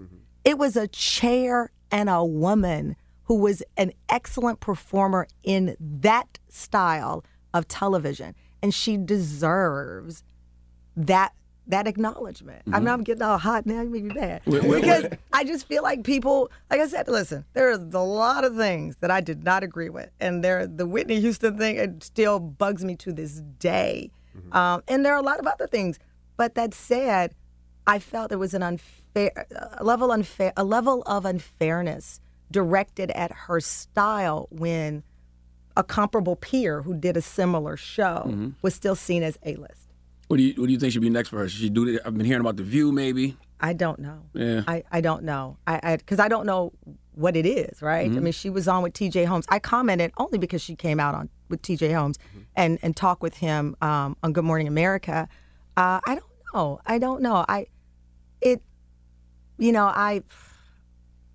I've only met her a couple of times, and the last time I saw her, we were in Philadelphia, and she was at the train depot with some friends. I guess they were her team, some members of her team, and she was like, "I look terrible right now. Don't look at my." And she started telling me about the thyroid and whatnot, and I don't know. It breaks my heart. It breaks my heart. It really does. And I don't know her as well as you do, but it does. And I don't know. Now, everybody knows you were close with Prince. Do you feel like his legacy is being represented correctly? Well, I think he had a choice to map out a better plan, and he chose not to map out a better plan. And he's the smartest human being I've ever met. Second to Nick Cannon. Don't try to say I said something bad about Nick Cannon. He's brilliant, and Prince is second to Nick Cannon? No, I'm kidding. That's a headline. I said Nick Cannon was second to Prince. He thought out everything, every detail, and I cannot imagine that it did not once cross his mind that he did not have a plan for what happens. So I guess I choose to assume that he didn't care what was going to happen. Wow. Or maybe sometimes you don't know the end is coming. You think you have time. That's all he talked about was the end. Really? No. The afterlife. What is that like? He talked about a lot that this is not the end game place, right? That there is much more for us to know spiritually and to be connected to spiritually. I don't think he was as tied to these things as we believe. And that's why he left these things for others to deal with. I don't believe he was as tied to it as people thought. Now, with the show Someone They Knew, there was a personal incident that kind of made you gravitate towards this series as well, right? Yes. We've talked a little bit about it before. My sister was murdered in an unsolved crime, and the person of interest, the only person of interest was someone in her life. And so that goes back to what we were talking about. who amongst you could turn into somebody that you don't recognize. And so I was not there on the night that she lost her life, but I was very much aware over our years. My sister was extremely beautiful, so vibrant and fun. Like, she knew how to play Uno, and just like really a life of the party kind of person. But she had in her past had some very violent relationships, and it wasn't just one. And so what I started to talk about more than the night that she lost her life was things that I was present to, and I was there when things happened to her that were horrifying. And it did make me wonder about safety as a woman, right, and all of those things. So, yeah. Yeah. What's your experience been like, hosting the Tamron Hall Show? What's been the biggest challenge? Oh, standing up for yourself. Mm-hmm. I mean, we all have shows that we had ideas that we wanted to do, and then people start coming in the room and they try to change you or change how you handle the show or what. I think that I'm happy that I have the show now, in that my back was against the wall when I started it, so I navigate more strategically and more confidently. Mm-hmm. What I mean by that is sometimes people don't agree with decisions that are made, mm-hmm, but I stand up for myself. Mm-hmm. I'm not going to shrink down, and I'm not going to. I went into rooms with people and fought for this show to be on TV, so I'm not going to lean out of that for anybody. But I'm always open to ideas. But the hardest part, really, other than a global pandemic, has been just expectations, right? Mm-hmm. Expectations of myself and what I have of my staff. And when you talk about double standards, when you boss up in that way, oh my gosh, then you're all types of difficult. It's crazy. I read things. It's an ongoing joke now with me and my team. I walk in, I go, "Am I as scary as they say I am?" Mm-hmm. There you go. I learned by the second season. I just learned that it was a template, right? This is what they do. It's like, okay, now the show is popular. She's out there. What are we gonna say? Difficult, angry, this, that, toxic, blah, blah, blah. And don't get me wrong, to someone working as hard as we do may be their definition of toxic. I don't know. So I would never tell someone how to feel. And if that's how you feel, I always listen to the staff. I'm there to have the conversation. But if you believe that we're going to give our audience a product that is beneath them, we're not doing that. Mm-hmm. I mean, we call our audience the Tam Fam. Mm-hmm. I work every day to make sure that when a guest like you come, I said, Charlamagne's coming on. I don't want people just to think that he is a shock jock or whatever their perception. He has layers. He's a husband. He's a dad. That's why we brought you on the show that you were on. Mm-hmm. Because I sat in a room and said, he's not one-dimensional. Mm-hmm. I don't want him on for 2 minutes to come on and talk about some headline that he said this about somebody and got into it with somebody. No. I want the audience to know him. People still come up to me now and talk to me about that episode. Really? Because it was an episode about mental health. And people, random people in the airport, I saw you on Tamron Hall talking about mental health. Well, that's interesting because I actually had and I'll take you behind the scenes. I had not a clash, but I had to sit down a producer and say, this is what we're doing with him.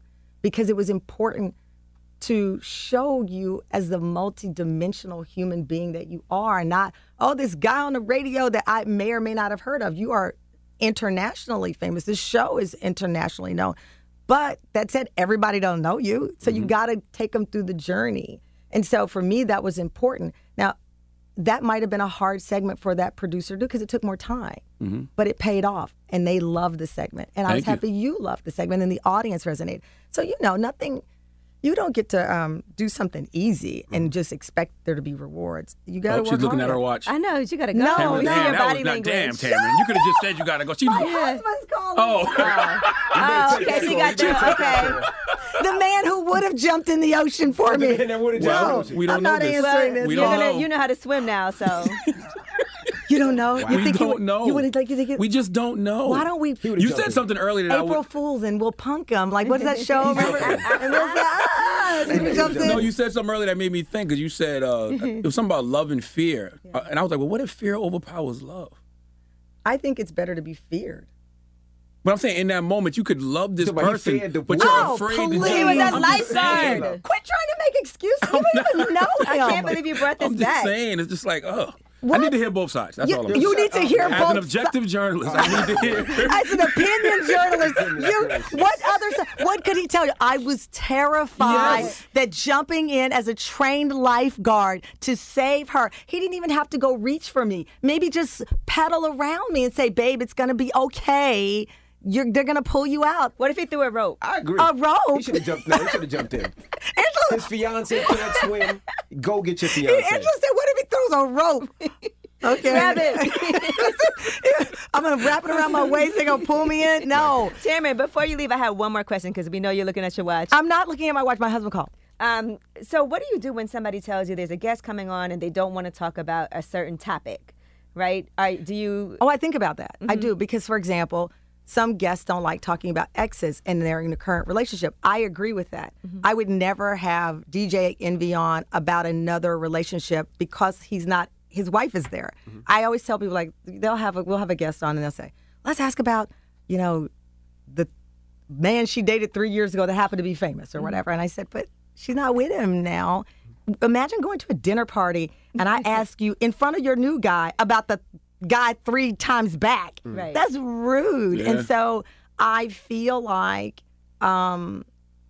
there's got to be some decency for me, right? I don't want anybody to feel ambushed. I mean, we had Andrew Gillum on.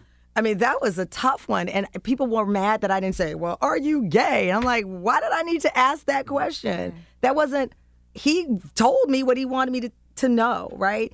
And I can still do a thoughtful interview. There are certain things that I'm happy we didn't talk about here. Because I'm not afraid of any answer, but we know we live in a clickbait world, right? And so you both are going to be guests on my show very soon. I could have my team dig up all kinds of, well, once I read on the Shade Room and I saw this and da-da-da. What purpose does that serve any of us? So for me, I want you to feel safe. I want you to feel that there's grace in mistakes. That's why I said with Nick Cannon, being able to get back on air, he deserved that shot. I want to interview Kanye West. I don't agree with some of the incoming traffic that's coming his way. I think people deserve grace. I think they deserve space. But that said, when you have a high-profile individual, they should be prepared to answer tough questions. Yeah, I thought you gave Andrew a lot of grace. And I liked how you handled that because it didn't feel exploitive. And that's what I don't want to do, right? And even when people, and you guys do a great job, when folks come in here and they're in the midst of a scandal, they should be prepared. Oprah says, you cannot tell me what to ask you. You are in charge of how you answer it. Right. And so I always come in knowing that people might ask me something that I'm not, like I don't fully talk about Prince for a lot of reasons, but I don't. But I'm always prepared for it. So they should be prepared. We're big kids. We're on a big stage.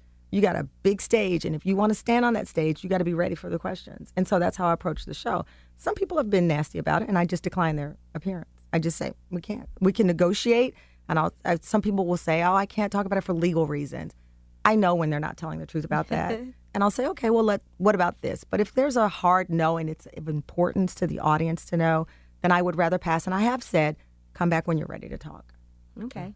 Well, Tamron Hall, we appreciate you for joining us this morning. Amazing conversation. Thank you so that much. Was Good amazing. to see you. And congratulations on everything. Two more seasons, the new show, Sunday nights. Sunday nights, Court TV. I'm super excited about that. The Tamron Hall show, the book. But again, thank you guys. This is my first time. I was a little bit nervous. Really? Why? Not scared. Nervous because none of you would jump in the water to save me, and I knew that when I came in this room. Well, I can't swim. No. Well, I'm happy because now you're both going to be on. I'll call 911 and be like, there's going to be an emergency. We're in the middle of Mexico in the ocean. That's all I can do. Angela, I love you. You're going to be on my show soon. DJ Envy, yes, Charlamagne, come back anytime. Thank you so much. And please do not start any static with me and Nick Cannon. I have nothing to do with that. Whatever comes to this interview is what comes to this interview. All I can do is ask the questions, Tamron. No, it's your answer. Give me my bag like LeBron James. I'm out of here. Tamron Hall, it's The Breakfast Club. Good morning. The Breakfast Club. Your mornings will never be the same. Get going this summer with the best audio entertainment from Audible. Listen to best-selling audiobooks like Me and My Wife's Book, Real Life, Real Love, originals and podcasts, as well as motivation, wellness programs, and the latest tech and business ideas, all in one app. Sign up for 30 days free at audible.com/breakfastclub. Charlamagne, say the game. Hey, donkey of the day, man. You are a donkey. It's time for Donkey of the Day. Donkey of the Day does not discriminate. I might not have the song of the day, but I got the donkey of the day. So if you ever feel I need to be a donkey, man, hit it with the heat. Yeah, it's the Breakfast Club, bitches. Who's Donkey of the Day today? Well, Donkey of the Day goes to John F. Kennedy Middle School in Connecticut. In particular, a teacher named Bree Quarton.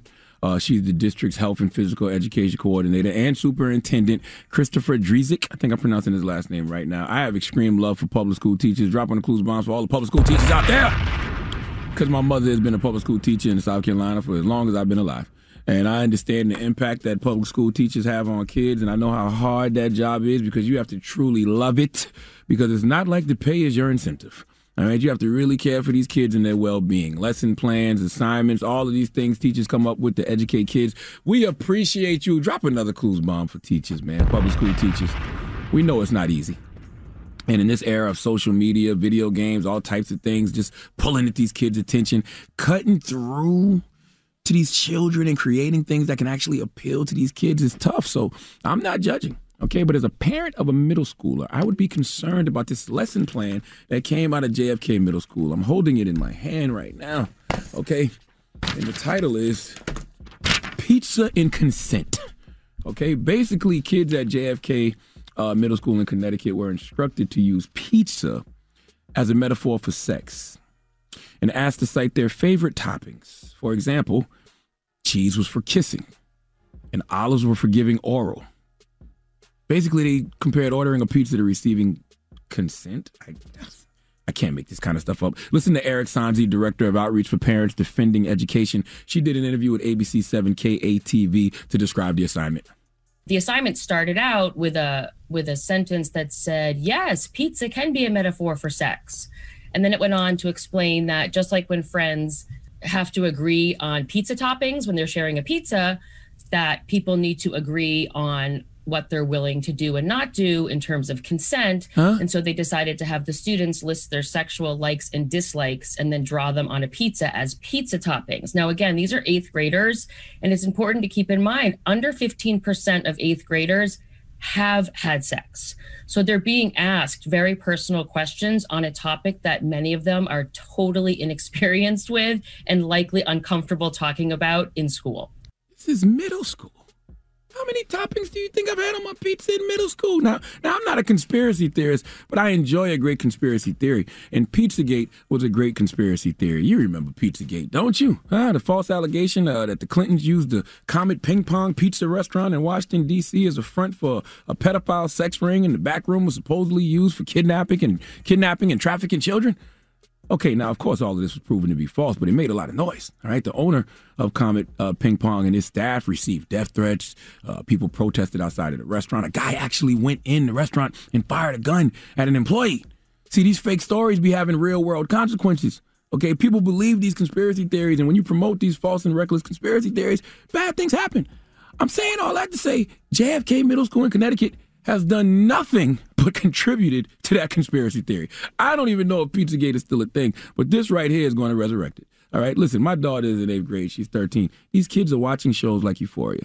These kids have social media. These kids talk amongst each other. Do you remember when you were 13, 12, 11, whatever age we were in middle school, we was already talking about sex in a real way. So I can only imagine with all the access these kids have now, what their conversations are like. So you don't need stunts like this. Just talk to the kids, okay? Just talk to them, all right? Listen, let me read y'all some of this. This is why they use the metaphor for sex. They say when you order your pizza with friends, everyone checks in about each other's preferences. Some people might be vegan. Some people might be gluten-free. Others might love pineapple, while others prefer pepperoni. Some might not like pizza at all. If you're a vegetarian, but your friend is a meat lover, sharing a pizza is going to bring up a lot of issues. You don't know who you can share your pizza with unless you ask. Okay, didn't they say the same goes with sex? No. What are they talking about with the metaphor? That make no sense. The correlation makes no sense.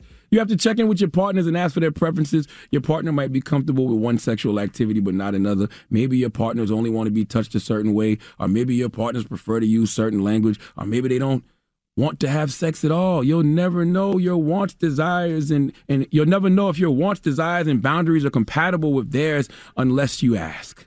No. I don't want y'all asking my daughter about any of that. And once again, furthermore, how many toppings do you think these kids have had in middle school? Middle school, I would hope these kids are virgins.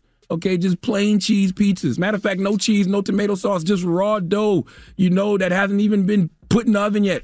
All right? Amanda, who is a parent from that school district, took to social media to express her disgust with the assignment. Let's listen to Amanda. Just last week, a school assignment in JFK labeled Pizza and Consent was sent out for students. What's pizza got to do with it, you wonder? We can use pizza as a metaphor for sex. Those are the first 2 lines of this assignment, which is centered around establishing consent and boundaries. Except for page 2, where it takes it one step further and states, now that you know the metaphor for sex, let's explore your preference. Draw and color your favorite type of pizza. Mirror these preferences in relation to sex. Here are some examples. Likes, cheese equals kissing. Dislikes, olives equals giving oral. Since when has it become acceptable for a teacher to ask a student what their sexual wants, desires, and boundaries are? Maybe our board members would like to answer this assignment and share their thoughts, just like our 8th grade students were requested to do. Now, of course, the school is currently backtracking.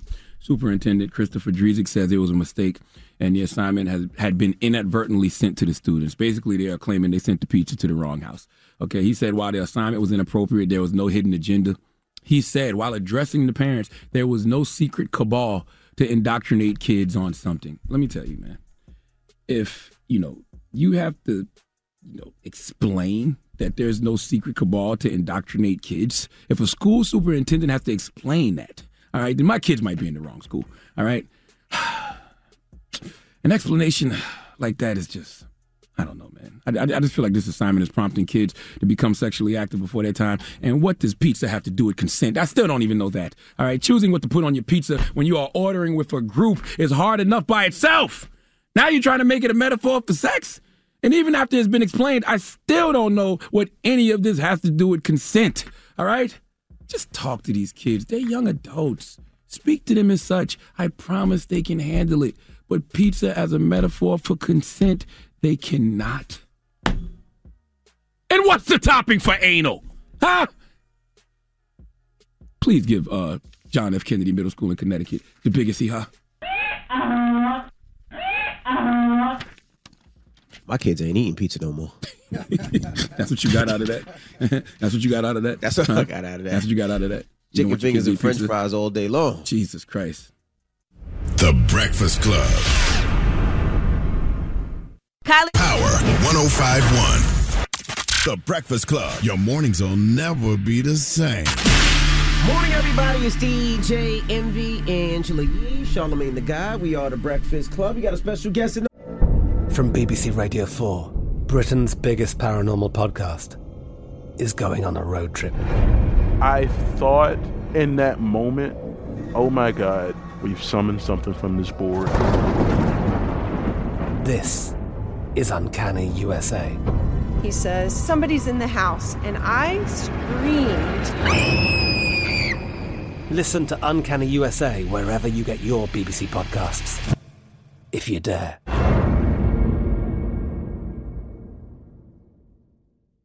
Moments like seeing my son's team cheer him on mean a lot to me. But after being diagnosed with metastatic breast cancer, or MBC, which is breast cancer that has spread to other parts of the body, they mean even more. I take Ibrance, palbociclib. Ibrance 125 milligram tablets with an aromatase inhibitor is for adults with HR-positive, HER2-negative MBC as the first hormonal-based therapy. Ask your doctor about Ibrance and visit Ibrance.com. Ibrance may cause low white blood cell counts that may lead to serious infections. Ibrance may cause severe inflammation of the lungs. Both of these can lead to death. Tell your doctor right away if you have new or worsening symptoms, including trouble breathing, shortness of breath, cough, or chest pain. Before taking Ibrance, tell your doctor if you have fever, chills, or other signs of infection, liver or kidney problems, are or plan to become pregnant, or are breastfeeding. Common side effects include low red blood cell and low platelet counts, infections, tiredness, nausea, sore mouth, abnormalities in liver blood tests, diarrhea, hair thinning or loss, vomiting, rash, and loss of appetite.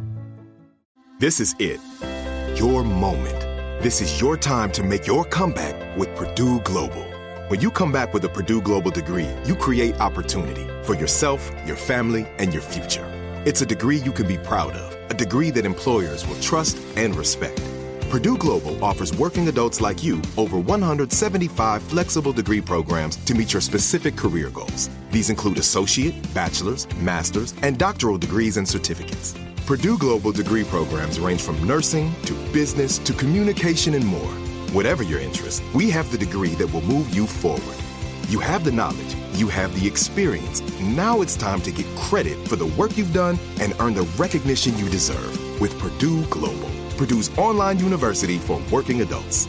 You know you're worth it. We do too. So don't wait another second to get the degree that will take your career to the next level. Start your comeback today at purdueglobal.edu. Open a limited-time 11-month certificate at Kemba Financial Credit Union. At 5.25% APY, it's more than triple the national average, plus it's a safe and secure way to grow your money. Visit your local branch or kemba.org/CD for details. Offer expires May 31st, 2024. APY equals annual percentage yield. Restrictions apply. $500 minimum and $250,000 maximum deposit. Advantage status required. Comparison based on bank rate average. Federally insured by NCUA. Spectrum One is a big deal. You get Spectrum Internet with the most reliable internet speeds, free advanced Wi-Fi for enhanced security and privacy, and a free Spectrum Mobile Unlimited line with nationwide 5G included, all while saving big. For the big speed, big reliability, and big savings you want, get Spectrum One. Just $49.99 a month for 12 months. Visit spectrum.com/big deal for full details. Offer subject to change. Valid for qualified residential customers only. Service not available in all areas. Restrictions apply. Building Ricky Lake, the legend. The legend. Oh, you're too kind. Good morning. Nice to see you. Oh, well, funny you should mention that. I'm doing a new show where I'm doing a podcast with my old show called Raised by Ricky. Yeah, wow. What do you think? I think that's a great idea. I just realized what the concept is just now when you said it, because I just thought it was going to be, you doing a podcast, talking about current events, but you're reliving the show. Yeah, we're going to go back in time and break down these episodes. Wow. I mean, because, Lemonada Media is an amazing podcast company. These women are badasses. And they approached me. And I've been asked to do a podcast, as everyone has over the years. And I was like, no.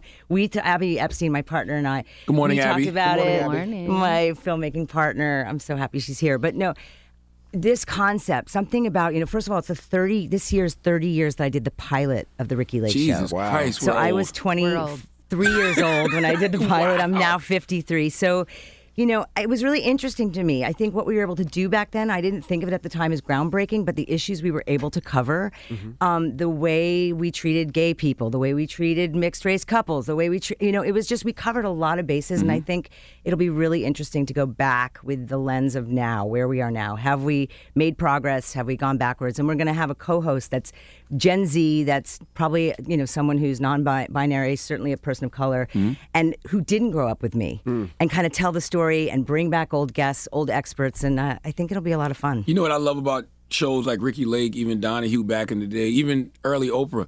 Y'all sat down with people you had differences with. You sat down with people you may not have agreed with. Nowadays, if you do that, they'll call you problematic. Yes. I don't understand that. I don't either. I mean, and that's why I'm glad I don't have the show that I had back then now. It just feels like you're walking on eggshells no matter what you do. You're going to piss someone off. And I just think it's going to be a cool experiment. I mean, I think we're all nostalgic for that time, the 90s, and I'm up for it. No, I'd love to see you and Arsenio do that. Arsenio? Yeah, I would love to see that. I'd love to see that. Oh, God. But we didn't ask one question. What's that? How are you? I'm amazing. I am the best me I have ever been, which is like I did that show and my name was on the rug and I didn't really have a sense of who I was. And I think in making these documentaries that I've been making with Abby for more than 15 years, I've really come into a place of like knowing my voice and what I believe in and what I stand for. And I've now, gone dark. I lost my partner 5 years ago to bipolar and suicide, but I've now 5 years later met the man of my dreams, and I just got married 2 months ago. I'm living my best life. Thank you so much. How are you, Abby? I'm so good. I'm so happy to be with this woman. We just had our double feature premiere last night, and we watched this movie we made 14 years ago in the same theater that it premiered in at the IFC Center. Business of Being Born. And we just both sat there with my son, who's now 15, who was born in the movie. Wow. And like we had chills the whole time, because we were watching this going, I can't believe that we made this in 2008. It still holds up. It was powerful. Let's start from the beginning. Before you guys met, What made you start the Ricky Lake Show? You were only 24 years old. What made you think this is what I want to do? You want to know the honest truth? Absolutely. It was the job that came along. Honestly, I had been a guest. You guys are younger than me, but I was Not a by guest. Well, I'm 53, and I was 43. I did Hairspray when I was 18, and David Letterman was a big fan of John Waters, and so he would have me on over and over again, kind of like Sandra Bernhard back then. And it was from those appearances that they thought of me. They were this guy, Garth Ancier, was a kind of media whiz. He wanted to do a younger show because he looked at Oprah and Donahue, and they were skewing over 55. Mm-hmm. So they wanted to do something to skew towards younger women, primarily women 18 to 34, 18 to 49. So they went on a search, and I was one of 100 women at that time. I went and flirted with 3 gay guys. I didn't know they were gay, but I just brought out my skills, and they gave me the pilot. And I was like so broke at that time. I was living in a pool house in the valley north of Victory, if anybody knows where that is. No one spoke English. And I was couldn't get my agent to call me back, and I got this opportunity. I was like, all right, I'll do it for $5,000. I needed my rent paid for a year, and I'll do it for that. Luckily, we renegotiated, and it turned into this phenomenon, and it wasn't a calculated move. Every step of my career, including the business of being born, is never coming from a place of like seeing the big picture. Mm-hmm. It's really about, all right, that sounds good. I could do it. So I think I have this confidence in me and also this naivety, and it's worked out. So the first time you got $5,000 to do the show? Well, yeah, I did. But the first season, so then my agent did get involved, and they packaged the show, of course. The first season was $5,000? No, the pilot. Oh, okay. The pilot was initially, that was my opening bid, was I'll do it for $5,000. Mm-hmm. And then the first year, my salary, I don't remember what it was, but at the end of the first year, the show was such a huge success. This is 1993. Mm-hmm. They gave me a bonus of $500,000. Wow. Really? Yes. A lot of money in 93. That was a lot of money for Ricky Lake. Like, I was broke. My house was foreclosed at that time. Yeah, I was needing that money. And it was, that show, it was just my life. Like, I didn't have the concept. Like, I'm 24 years old. I don't even know who I am. Who, like the audacity to get on that stage and moderate these panels. But I think looking back at it, I was the perfect kind of person for that role because I was a good listener. I was very forthcoming about my own, hardships. I'm curious. Yeah. I'm so fascinated by people. I don't judge people. And so I think you're so real. You're so real. Mm-hmm. Anybody who meets Ricky, any of my friends, anyone who meets Ricky in 5 minutes, they go, that woman has the biggest heart, and she's just so real. Like, you don't meet a lot of celebrities that are like that anti-celebrity quality. Mm-hmm. And I think that's really what worked on that show. Yeah, the show was a party. It was just like, the people that came to our show, they waited months and months and months to get tickets back then. And it was always surprising. I mean, it was a little formulaic, I have to admit. Like, I knew from the names, I could tell, okay, this is a black story. The first guests were always the most outrageous, and then we'd have the white story, and then we'd balance it out. But I feel like we did do a lot of good. Like, we definitely saw people, and many times at their worst.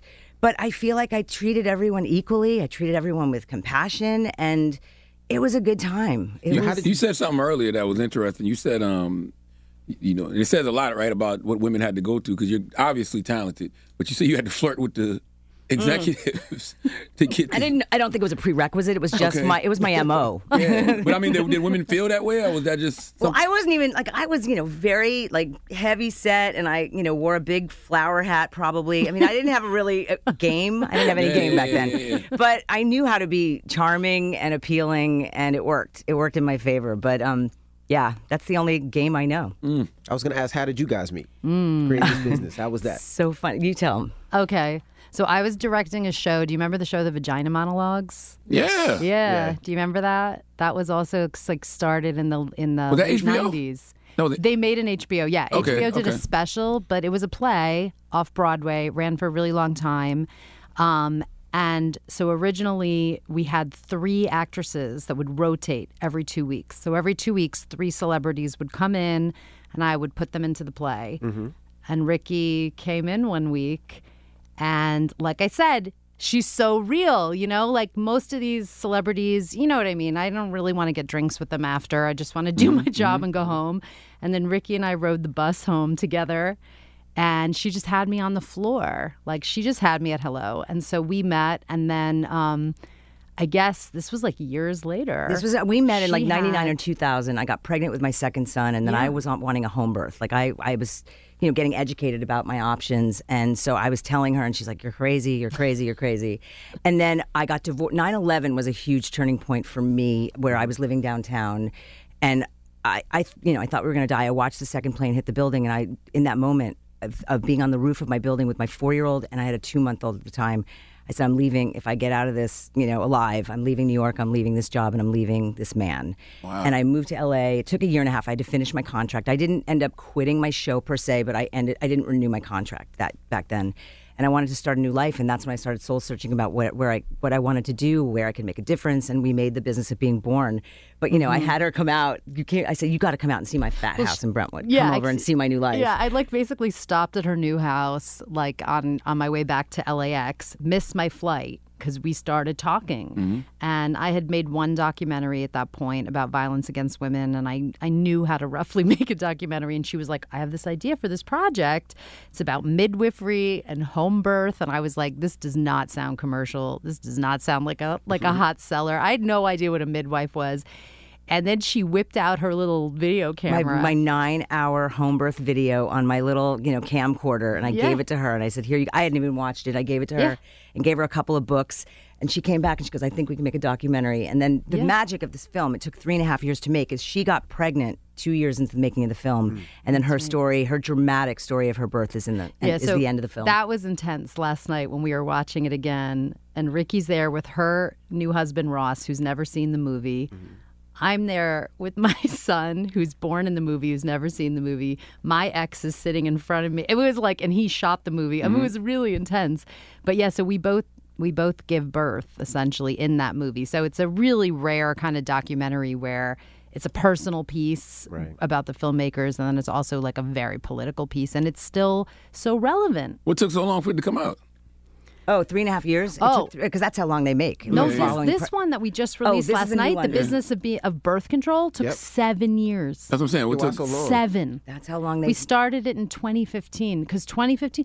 First of all, you guys, nobody wants to give you any money to talk about... That's a fact. And especially if you're like, oh, we want to talk about women's health. Yeah, we want to talk about how crappy the birth control pill is. Yeah, I don't think I want to fund that. I mean, it's controversial. There's no celebrity in it. And Big Pharma has their hands on everything. So for us to get it into sort of mainstream media, there's all this backlash, Yeah, you're not going to get... Coach Jessie's, I know, a friend of your show, and she's heavily in our film. She's in the movie. We love her. But this message, it's Netflix, HBO, they're not going to make this movie with us. There's no way. With what we want to say in the business of birth control, there's no way. So, you start in 2015, you do a Kickstarter. You get a little chunk of money, you make a sizzle reel, and then we did this movie, Weed the People, in 2018. So we had another movie in the middle of the movie. And that's about cannabis. That's about cannabis. That's about cannabis and children with cancer. And then, it takes a while. And also because when you're making these films take so much work, right? But they're also your side hustle in a way. Nobody's paying you, at the time. So you're just working on them when you can. A little at a time, right? Mm-hmm. Yeah, they're just passion projects. They are passion projects, for sure. They always come out at the right time. I think the Business of Birth Control releasing now, this is the moment for it. Yeah, especially with women's, reproductive rights, being stripped away by these GOP people. So, So what is the business of birth control? Mm-hmm. In the same way, did you ever see The Business of Being Born? No, I haven't. I urge you to, because it's really, we take a hard look at what birth, the birthing world, the medical system when it comes to birth. And the same thing, we look at the pill, the history of the pill, the racist piece of it. Did you know that they tested the drug, the pill, initially on black and brown women in Puerto Rico? Mm-hmm. Yeah, I mean, I think that at the end of the day, it's sort of you can equate the business of birth control to, in a way, the opiate epidemic. It's really profits over people. It's the way, we know women's bodies have been co-opted and controlled and exploited for years. So like Ricky was saying, the film covers a lot of ground. It's truly mind-blowing. I think people sit there for 90 minutes and they're like, I didn't know any of this shit. I literally didn't know anything in your movie. So one thing is we look at some of the products that are out there, like the NuvaRing, that's had a lot of women die on it. And you never hear about any of that. You never hear about any of it because you get gag orders when you accept settlements.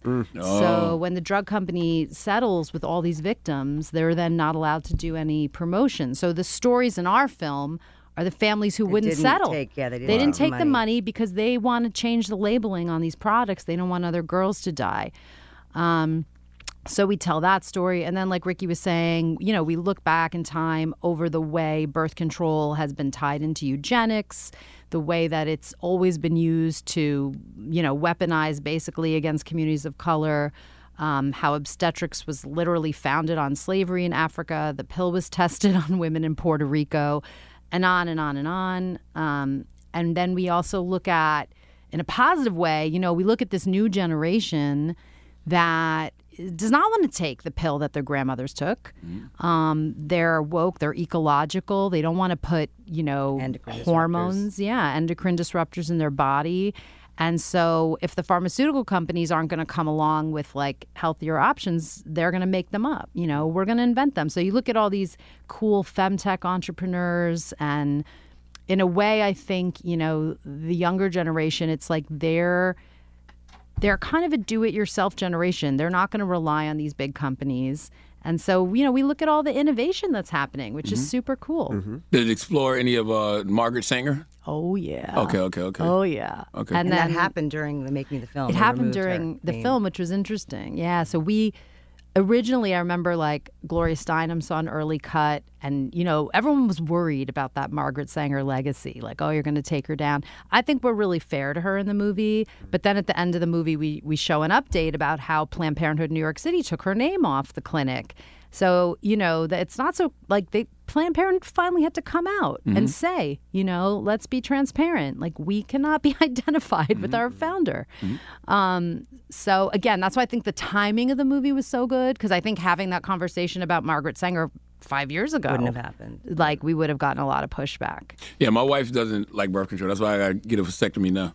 Because we just had our fourth daughter. Bless She's you. 6 months old. Yeah. And it's like, Congrats. she refuses to get back on birth control because it makes her sick. She hates it. Yeah. It's awful. Like, all the options are terrible. And you go out there and talk to anybody, and they will tell you their birth control journey, and they'll tell you every product they used and how depressed it made them, or how they lost their sex drive, or how they got In fat. my case, I had hair loss. I don't know if you know, I shaved my head a couple years ago. I was dealing. My hair is pretty much, it came back, but I attribute Also, that was because of the birth control. Well, that's part of it. I mean, I think it's a lot of things. I was putting extensions in my hair. I was coloring my hair. I was stressed about my hair. I have androgenetic alopecia, which is the genetic hair loss over years.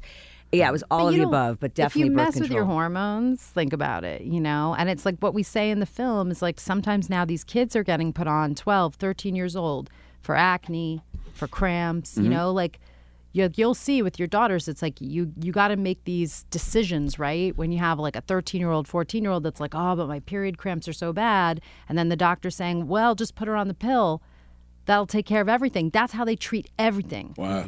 And that's not going to cut it. That's not going to cut it for the new generation. So I think it's like, two things. One is there's a lot of things that people are getting put on the pill for that have nothing to do with birth control, right? Acne, PCOS. fibroids, PCOS, right? So we need actual treatments for these conditions. We need studies to happen on women. Studies, yeah. And then, we need to be more educated about the menstrual cycle so that there's other ways to intervene and relieve cramps or whatever the issues are. Because what's happening is these girls are going on at like 12, 13, 14. They're not really, their hormones are not really developing. They're on something that's cut, like basically putting them into menopause at 13. Yikes. And they're staying on it. Then they stay on it for maybe 10, 20 years. I mean, these drugs were not designed or FDA approved to be on for 20 long-term years. use. Yikes. Did you know that when you're on these drugs, it changes your pheromones? Yes. It changes who you're attracted to. They do this T-shirt test that was out of Sweden or something? Scotland, yeah. So it's actually your pheromones. It's like how you can smell out attraction, right? So how if you like have sex with certain people, you like their smell, you don't like their smell, right? That smell is actually giving your body information about their DNA. It's actually telling you whether you're going to make healthy offspring with that person. Wow. And when you go on these birth control products, it takes that like animal sense offline. so you can't smell anymore. So they say, like, for women, the line is you're going to be attracted to someone who's more like brother than other.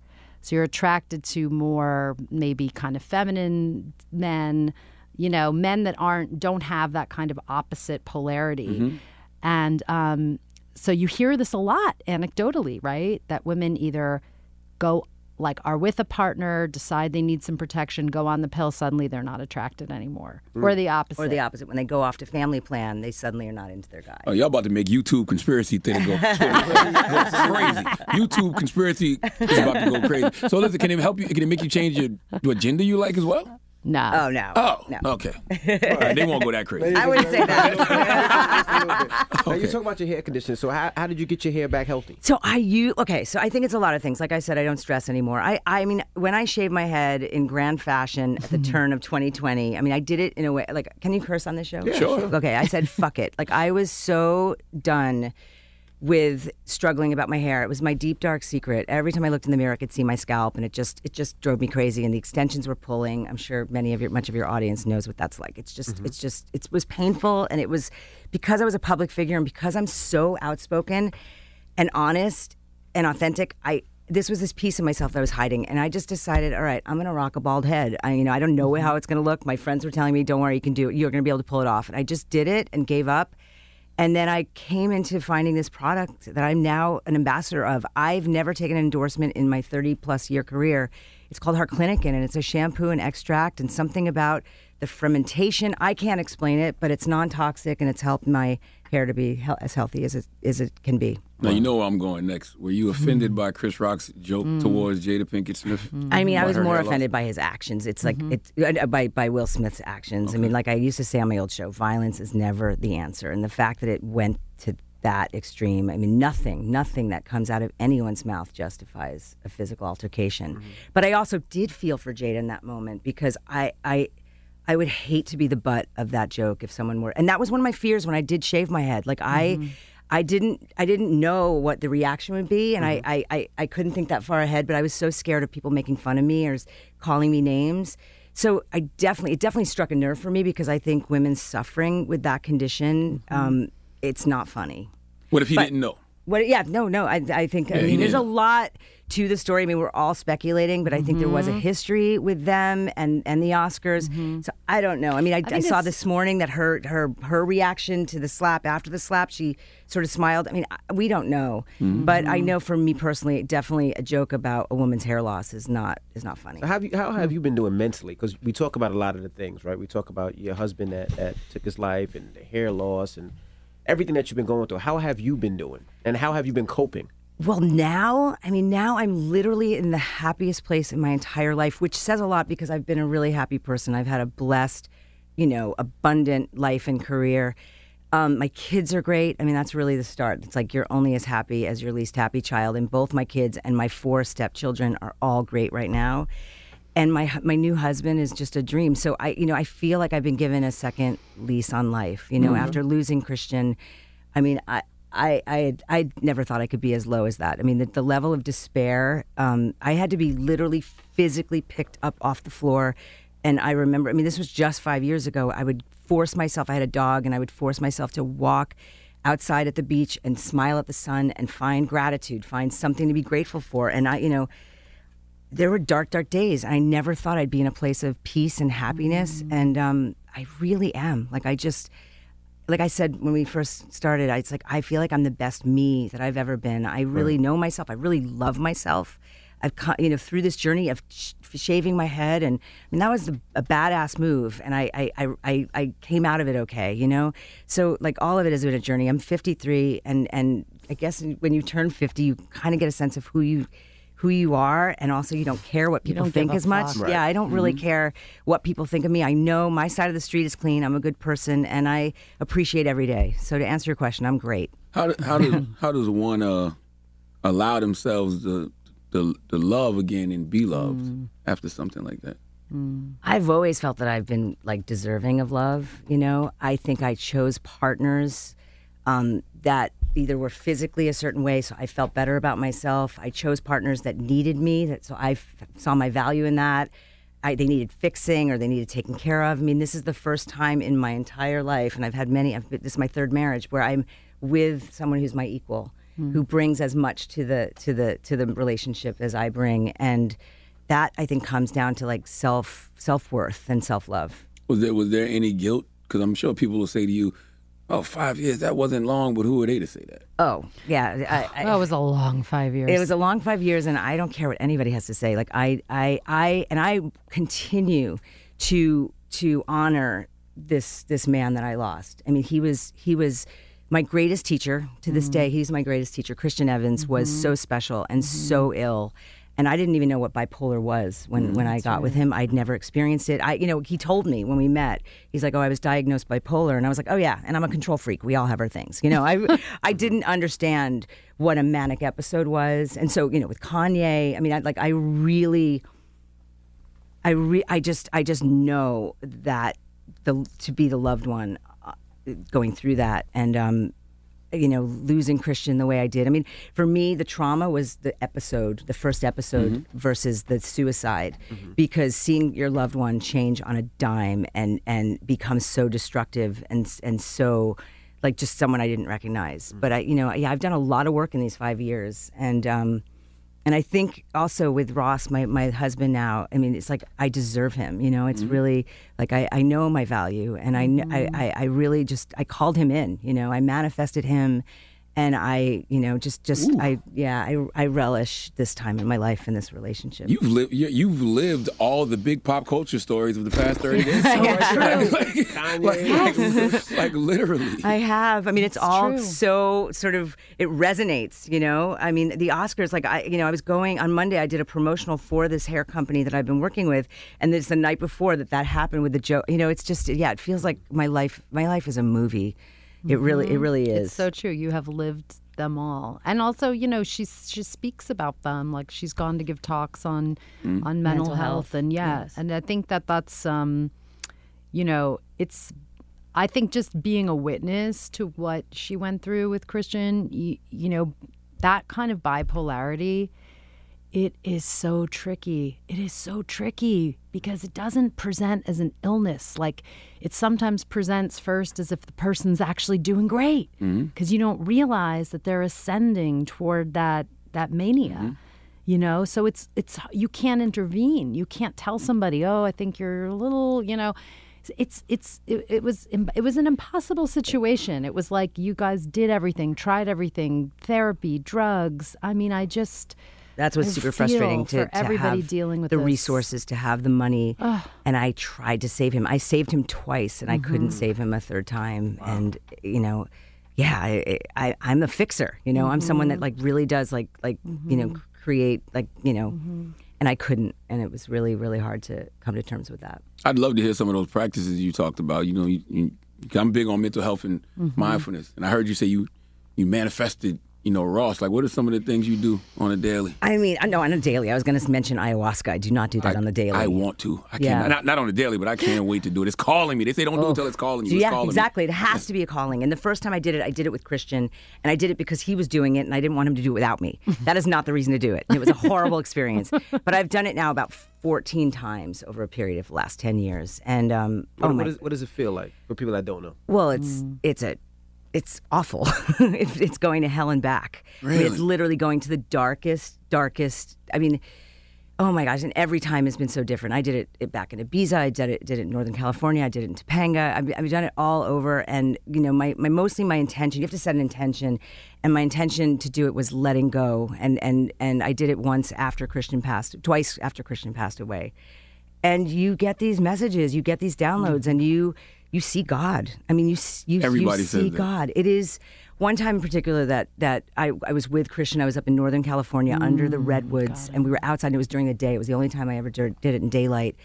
And I remember just being on the ground, like praying, bowing, and I could literally see and feel the earth's heartbeat in my hands pulsating. Ooh. And I have just talking about it brings you back. I mean, it's medicine. They say you do 10 years of therapy in one night of ayahuasca.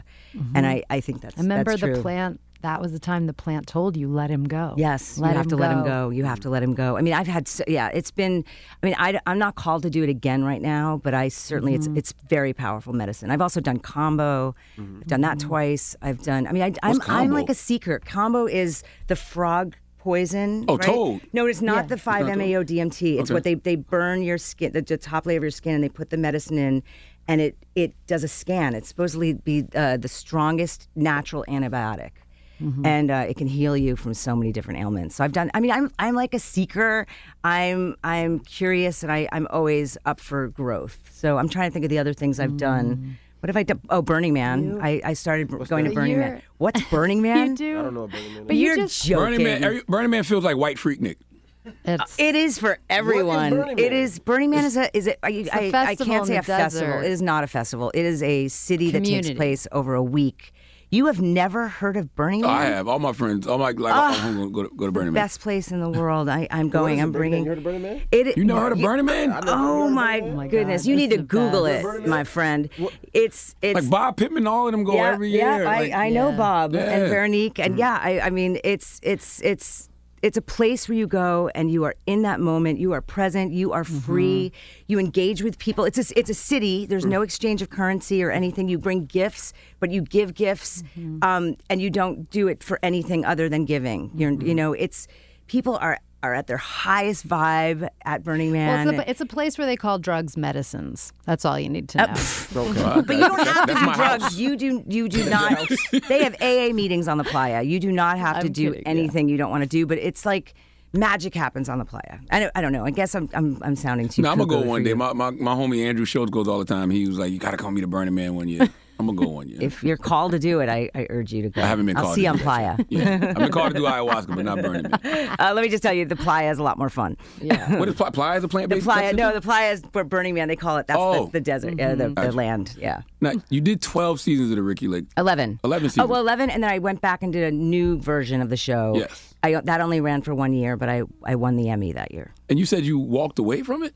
I did. The first show. I just didn't renew. Yeah, I mean, it had kind of run its course. 9/11 had happened. I wanted to get out of New York.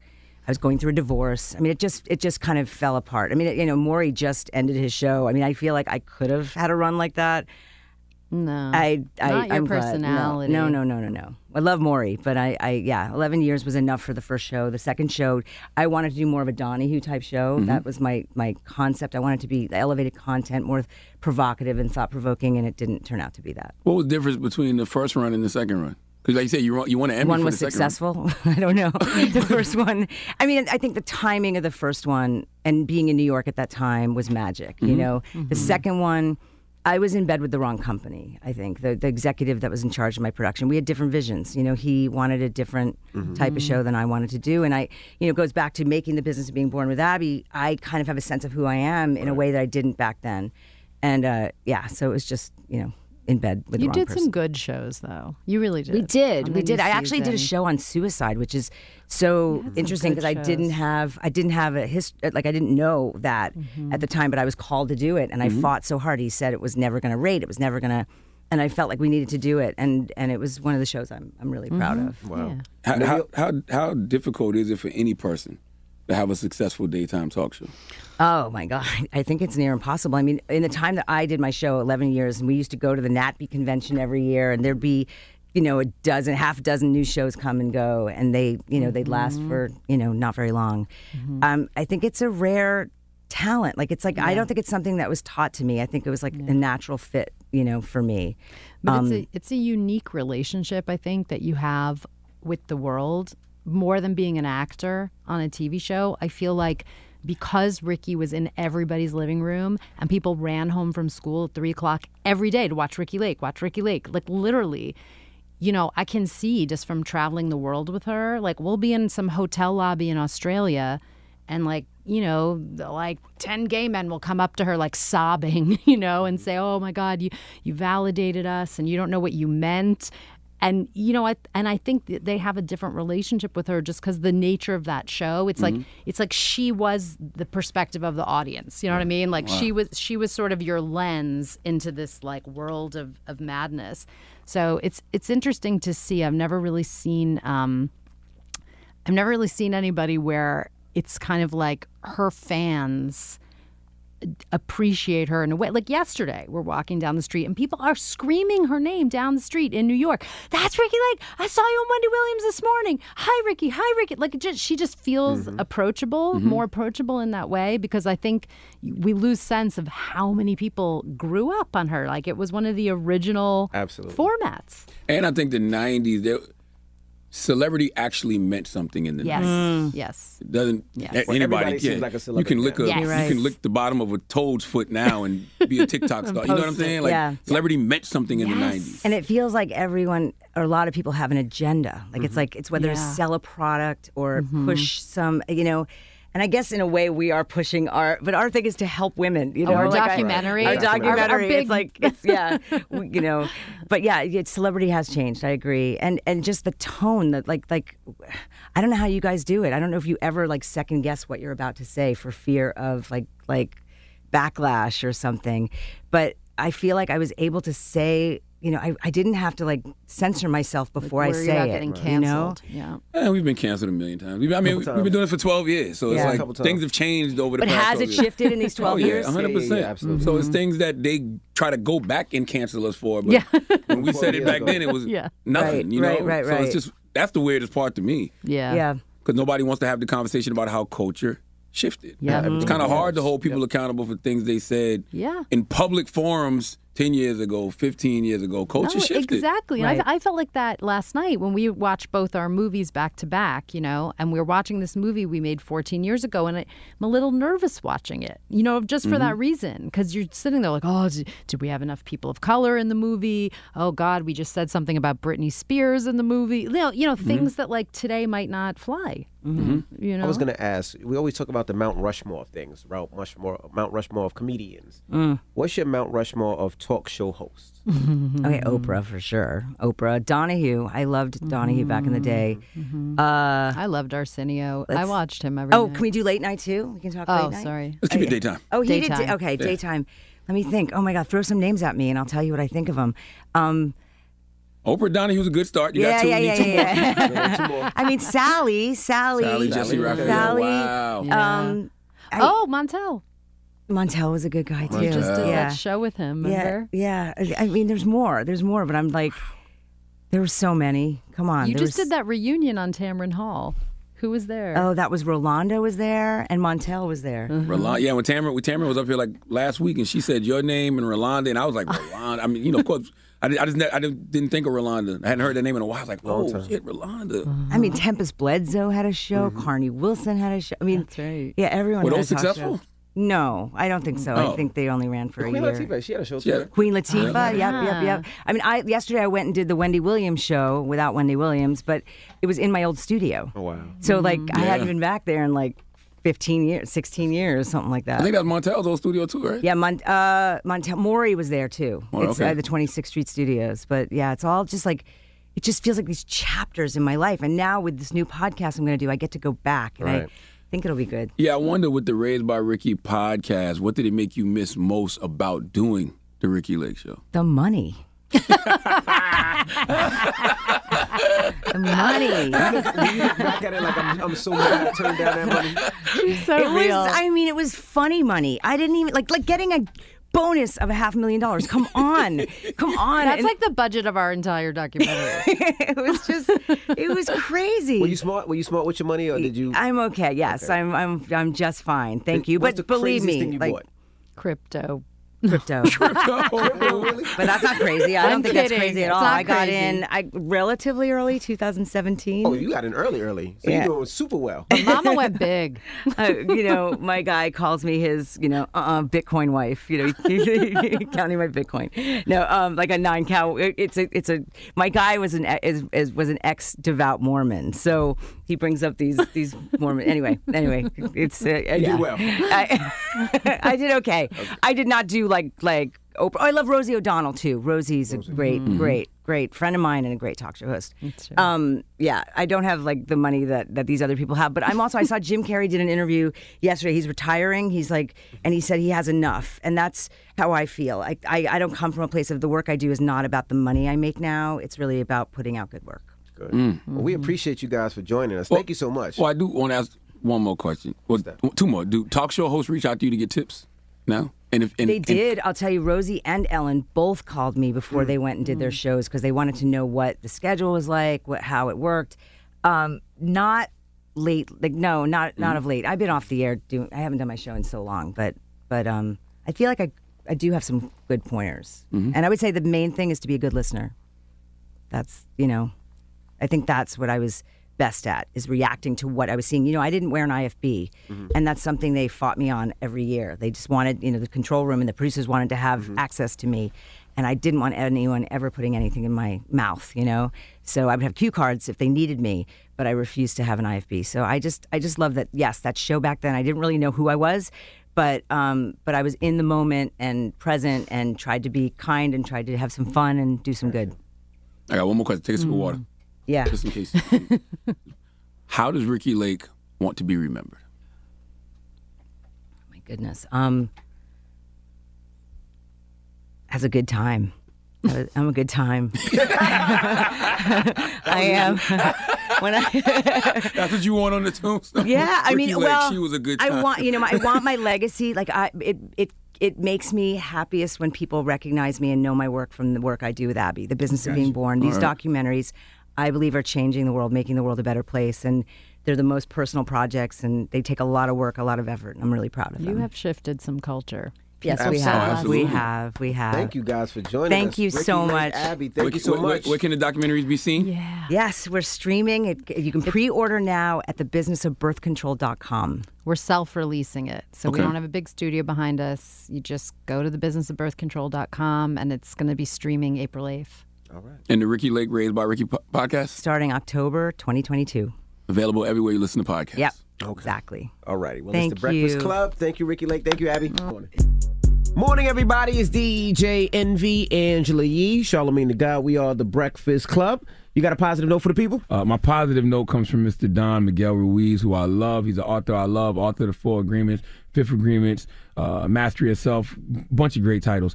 But he has a quote where he says, "Death is not the biggest fear we have. Our biggest fear is taking the risk to be alive, the risk to be alive and express what we really are." Go live today, people. Breakfast Club, bitches! Y'all finished or y'all done? I'm Katya Adler, host of The Global Story. Over the last 25 years, I've covered conflicts in the Middle East, political and economic crises in Europe, drug cartels in Mexico. Now I'm covering the stories behind the news all over the world in conversation with those who break it.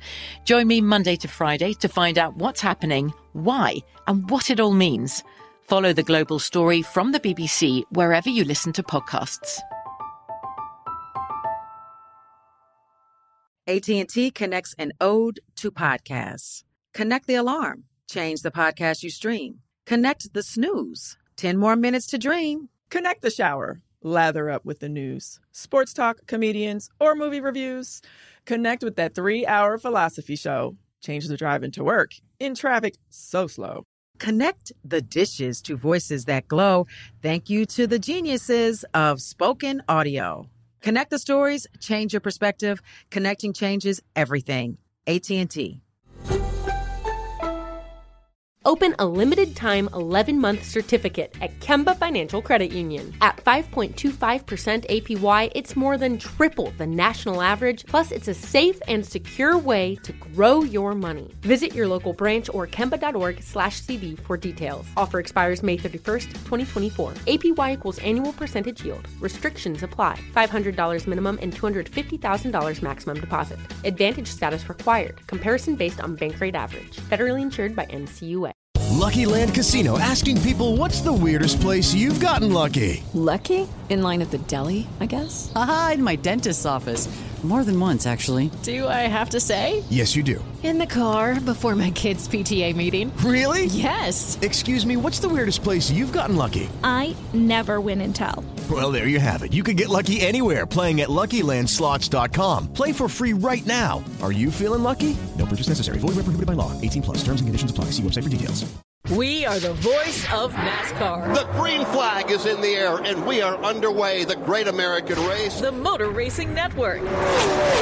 NASCAR Cup, Xfinity, and Craftsman Truck Series Racing live on your hometown radio station and MRN or NASCAR.com. Martinsville, Talladega, the Chicago Street Course. We have the side-by-side action and last lap passes for the win. Photo finishes. Ryan Blaney will win. The voice of NASCAR, the Motor Racing Network.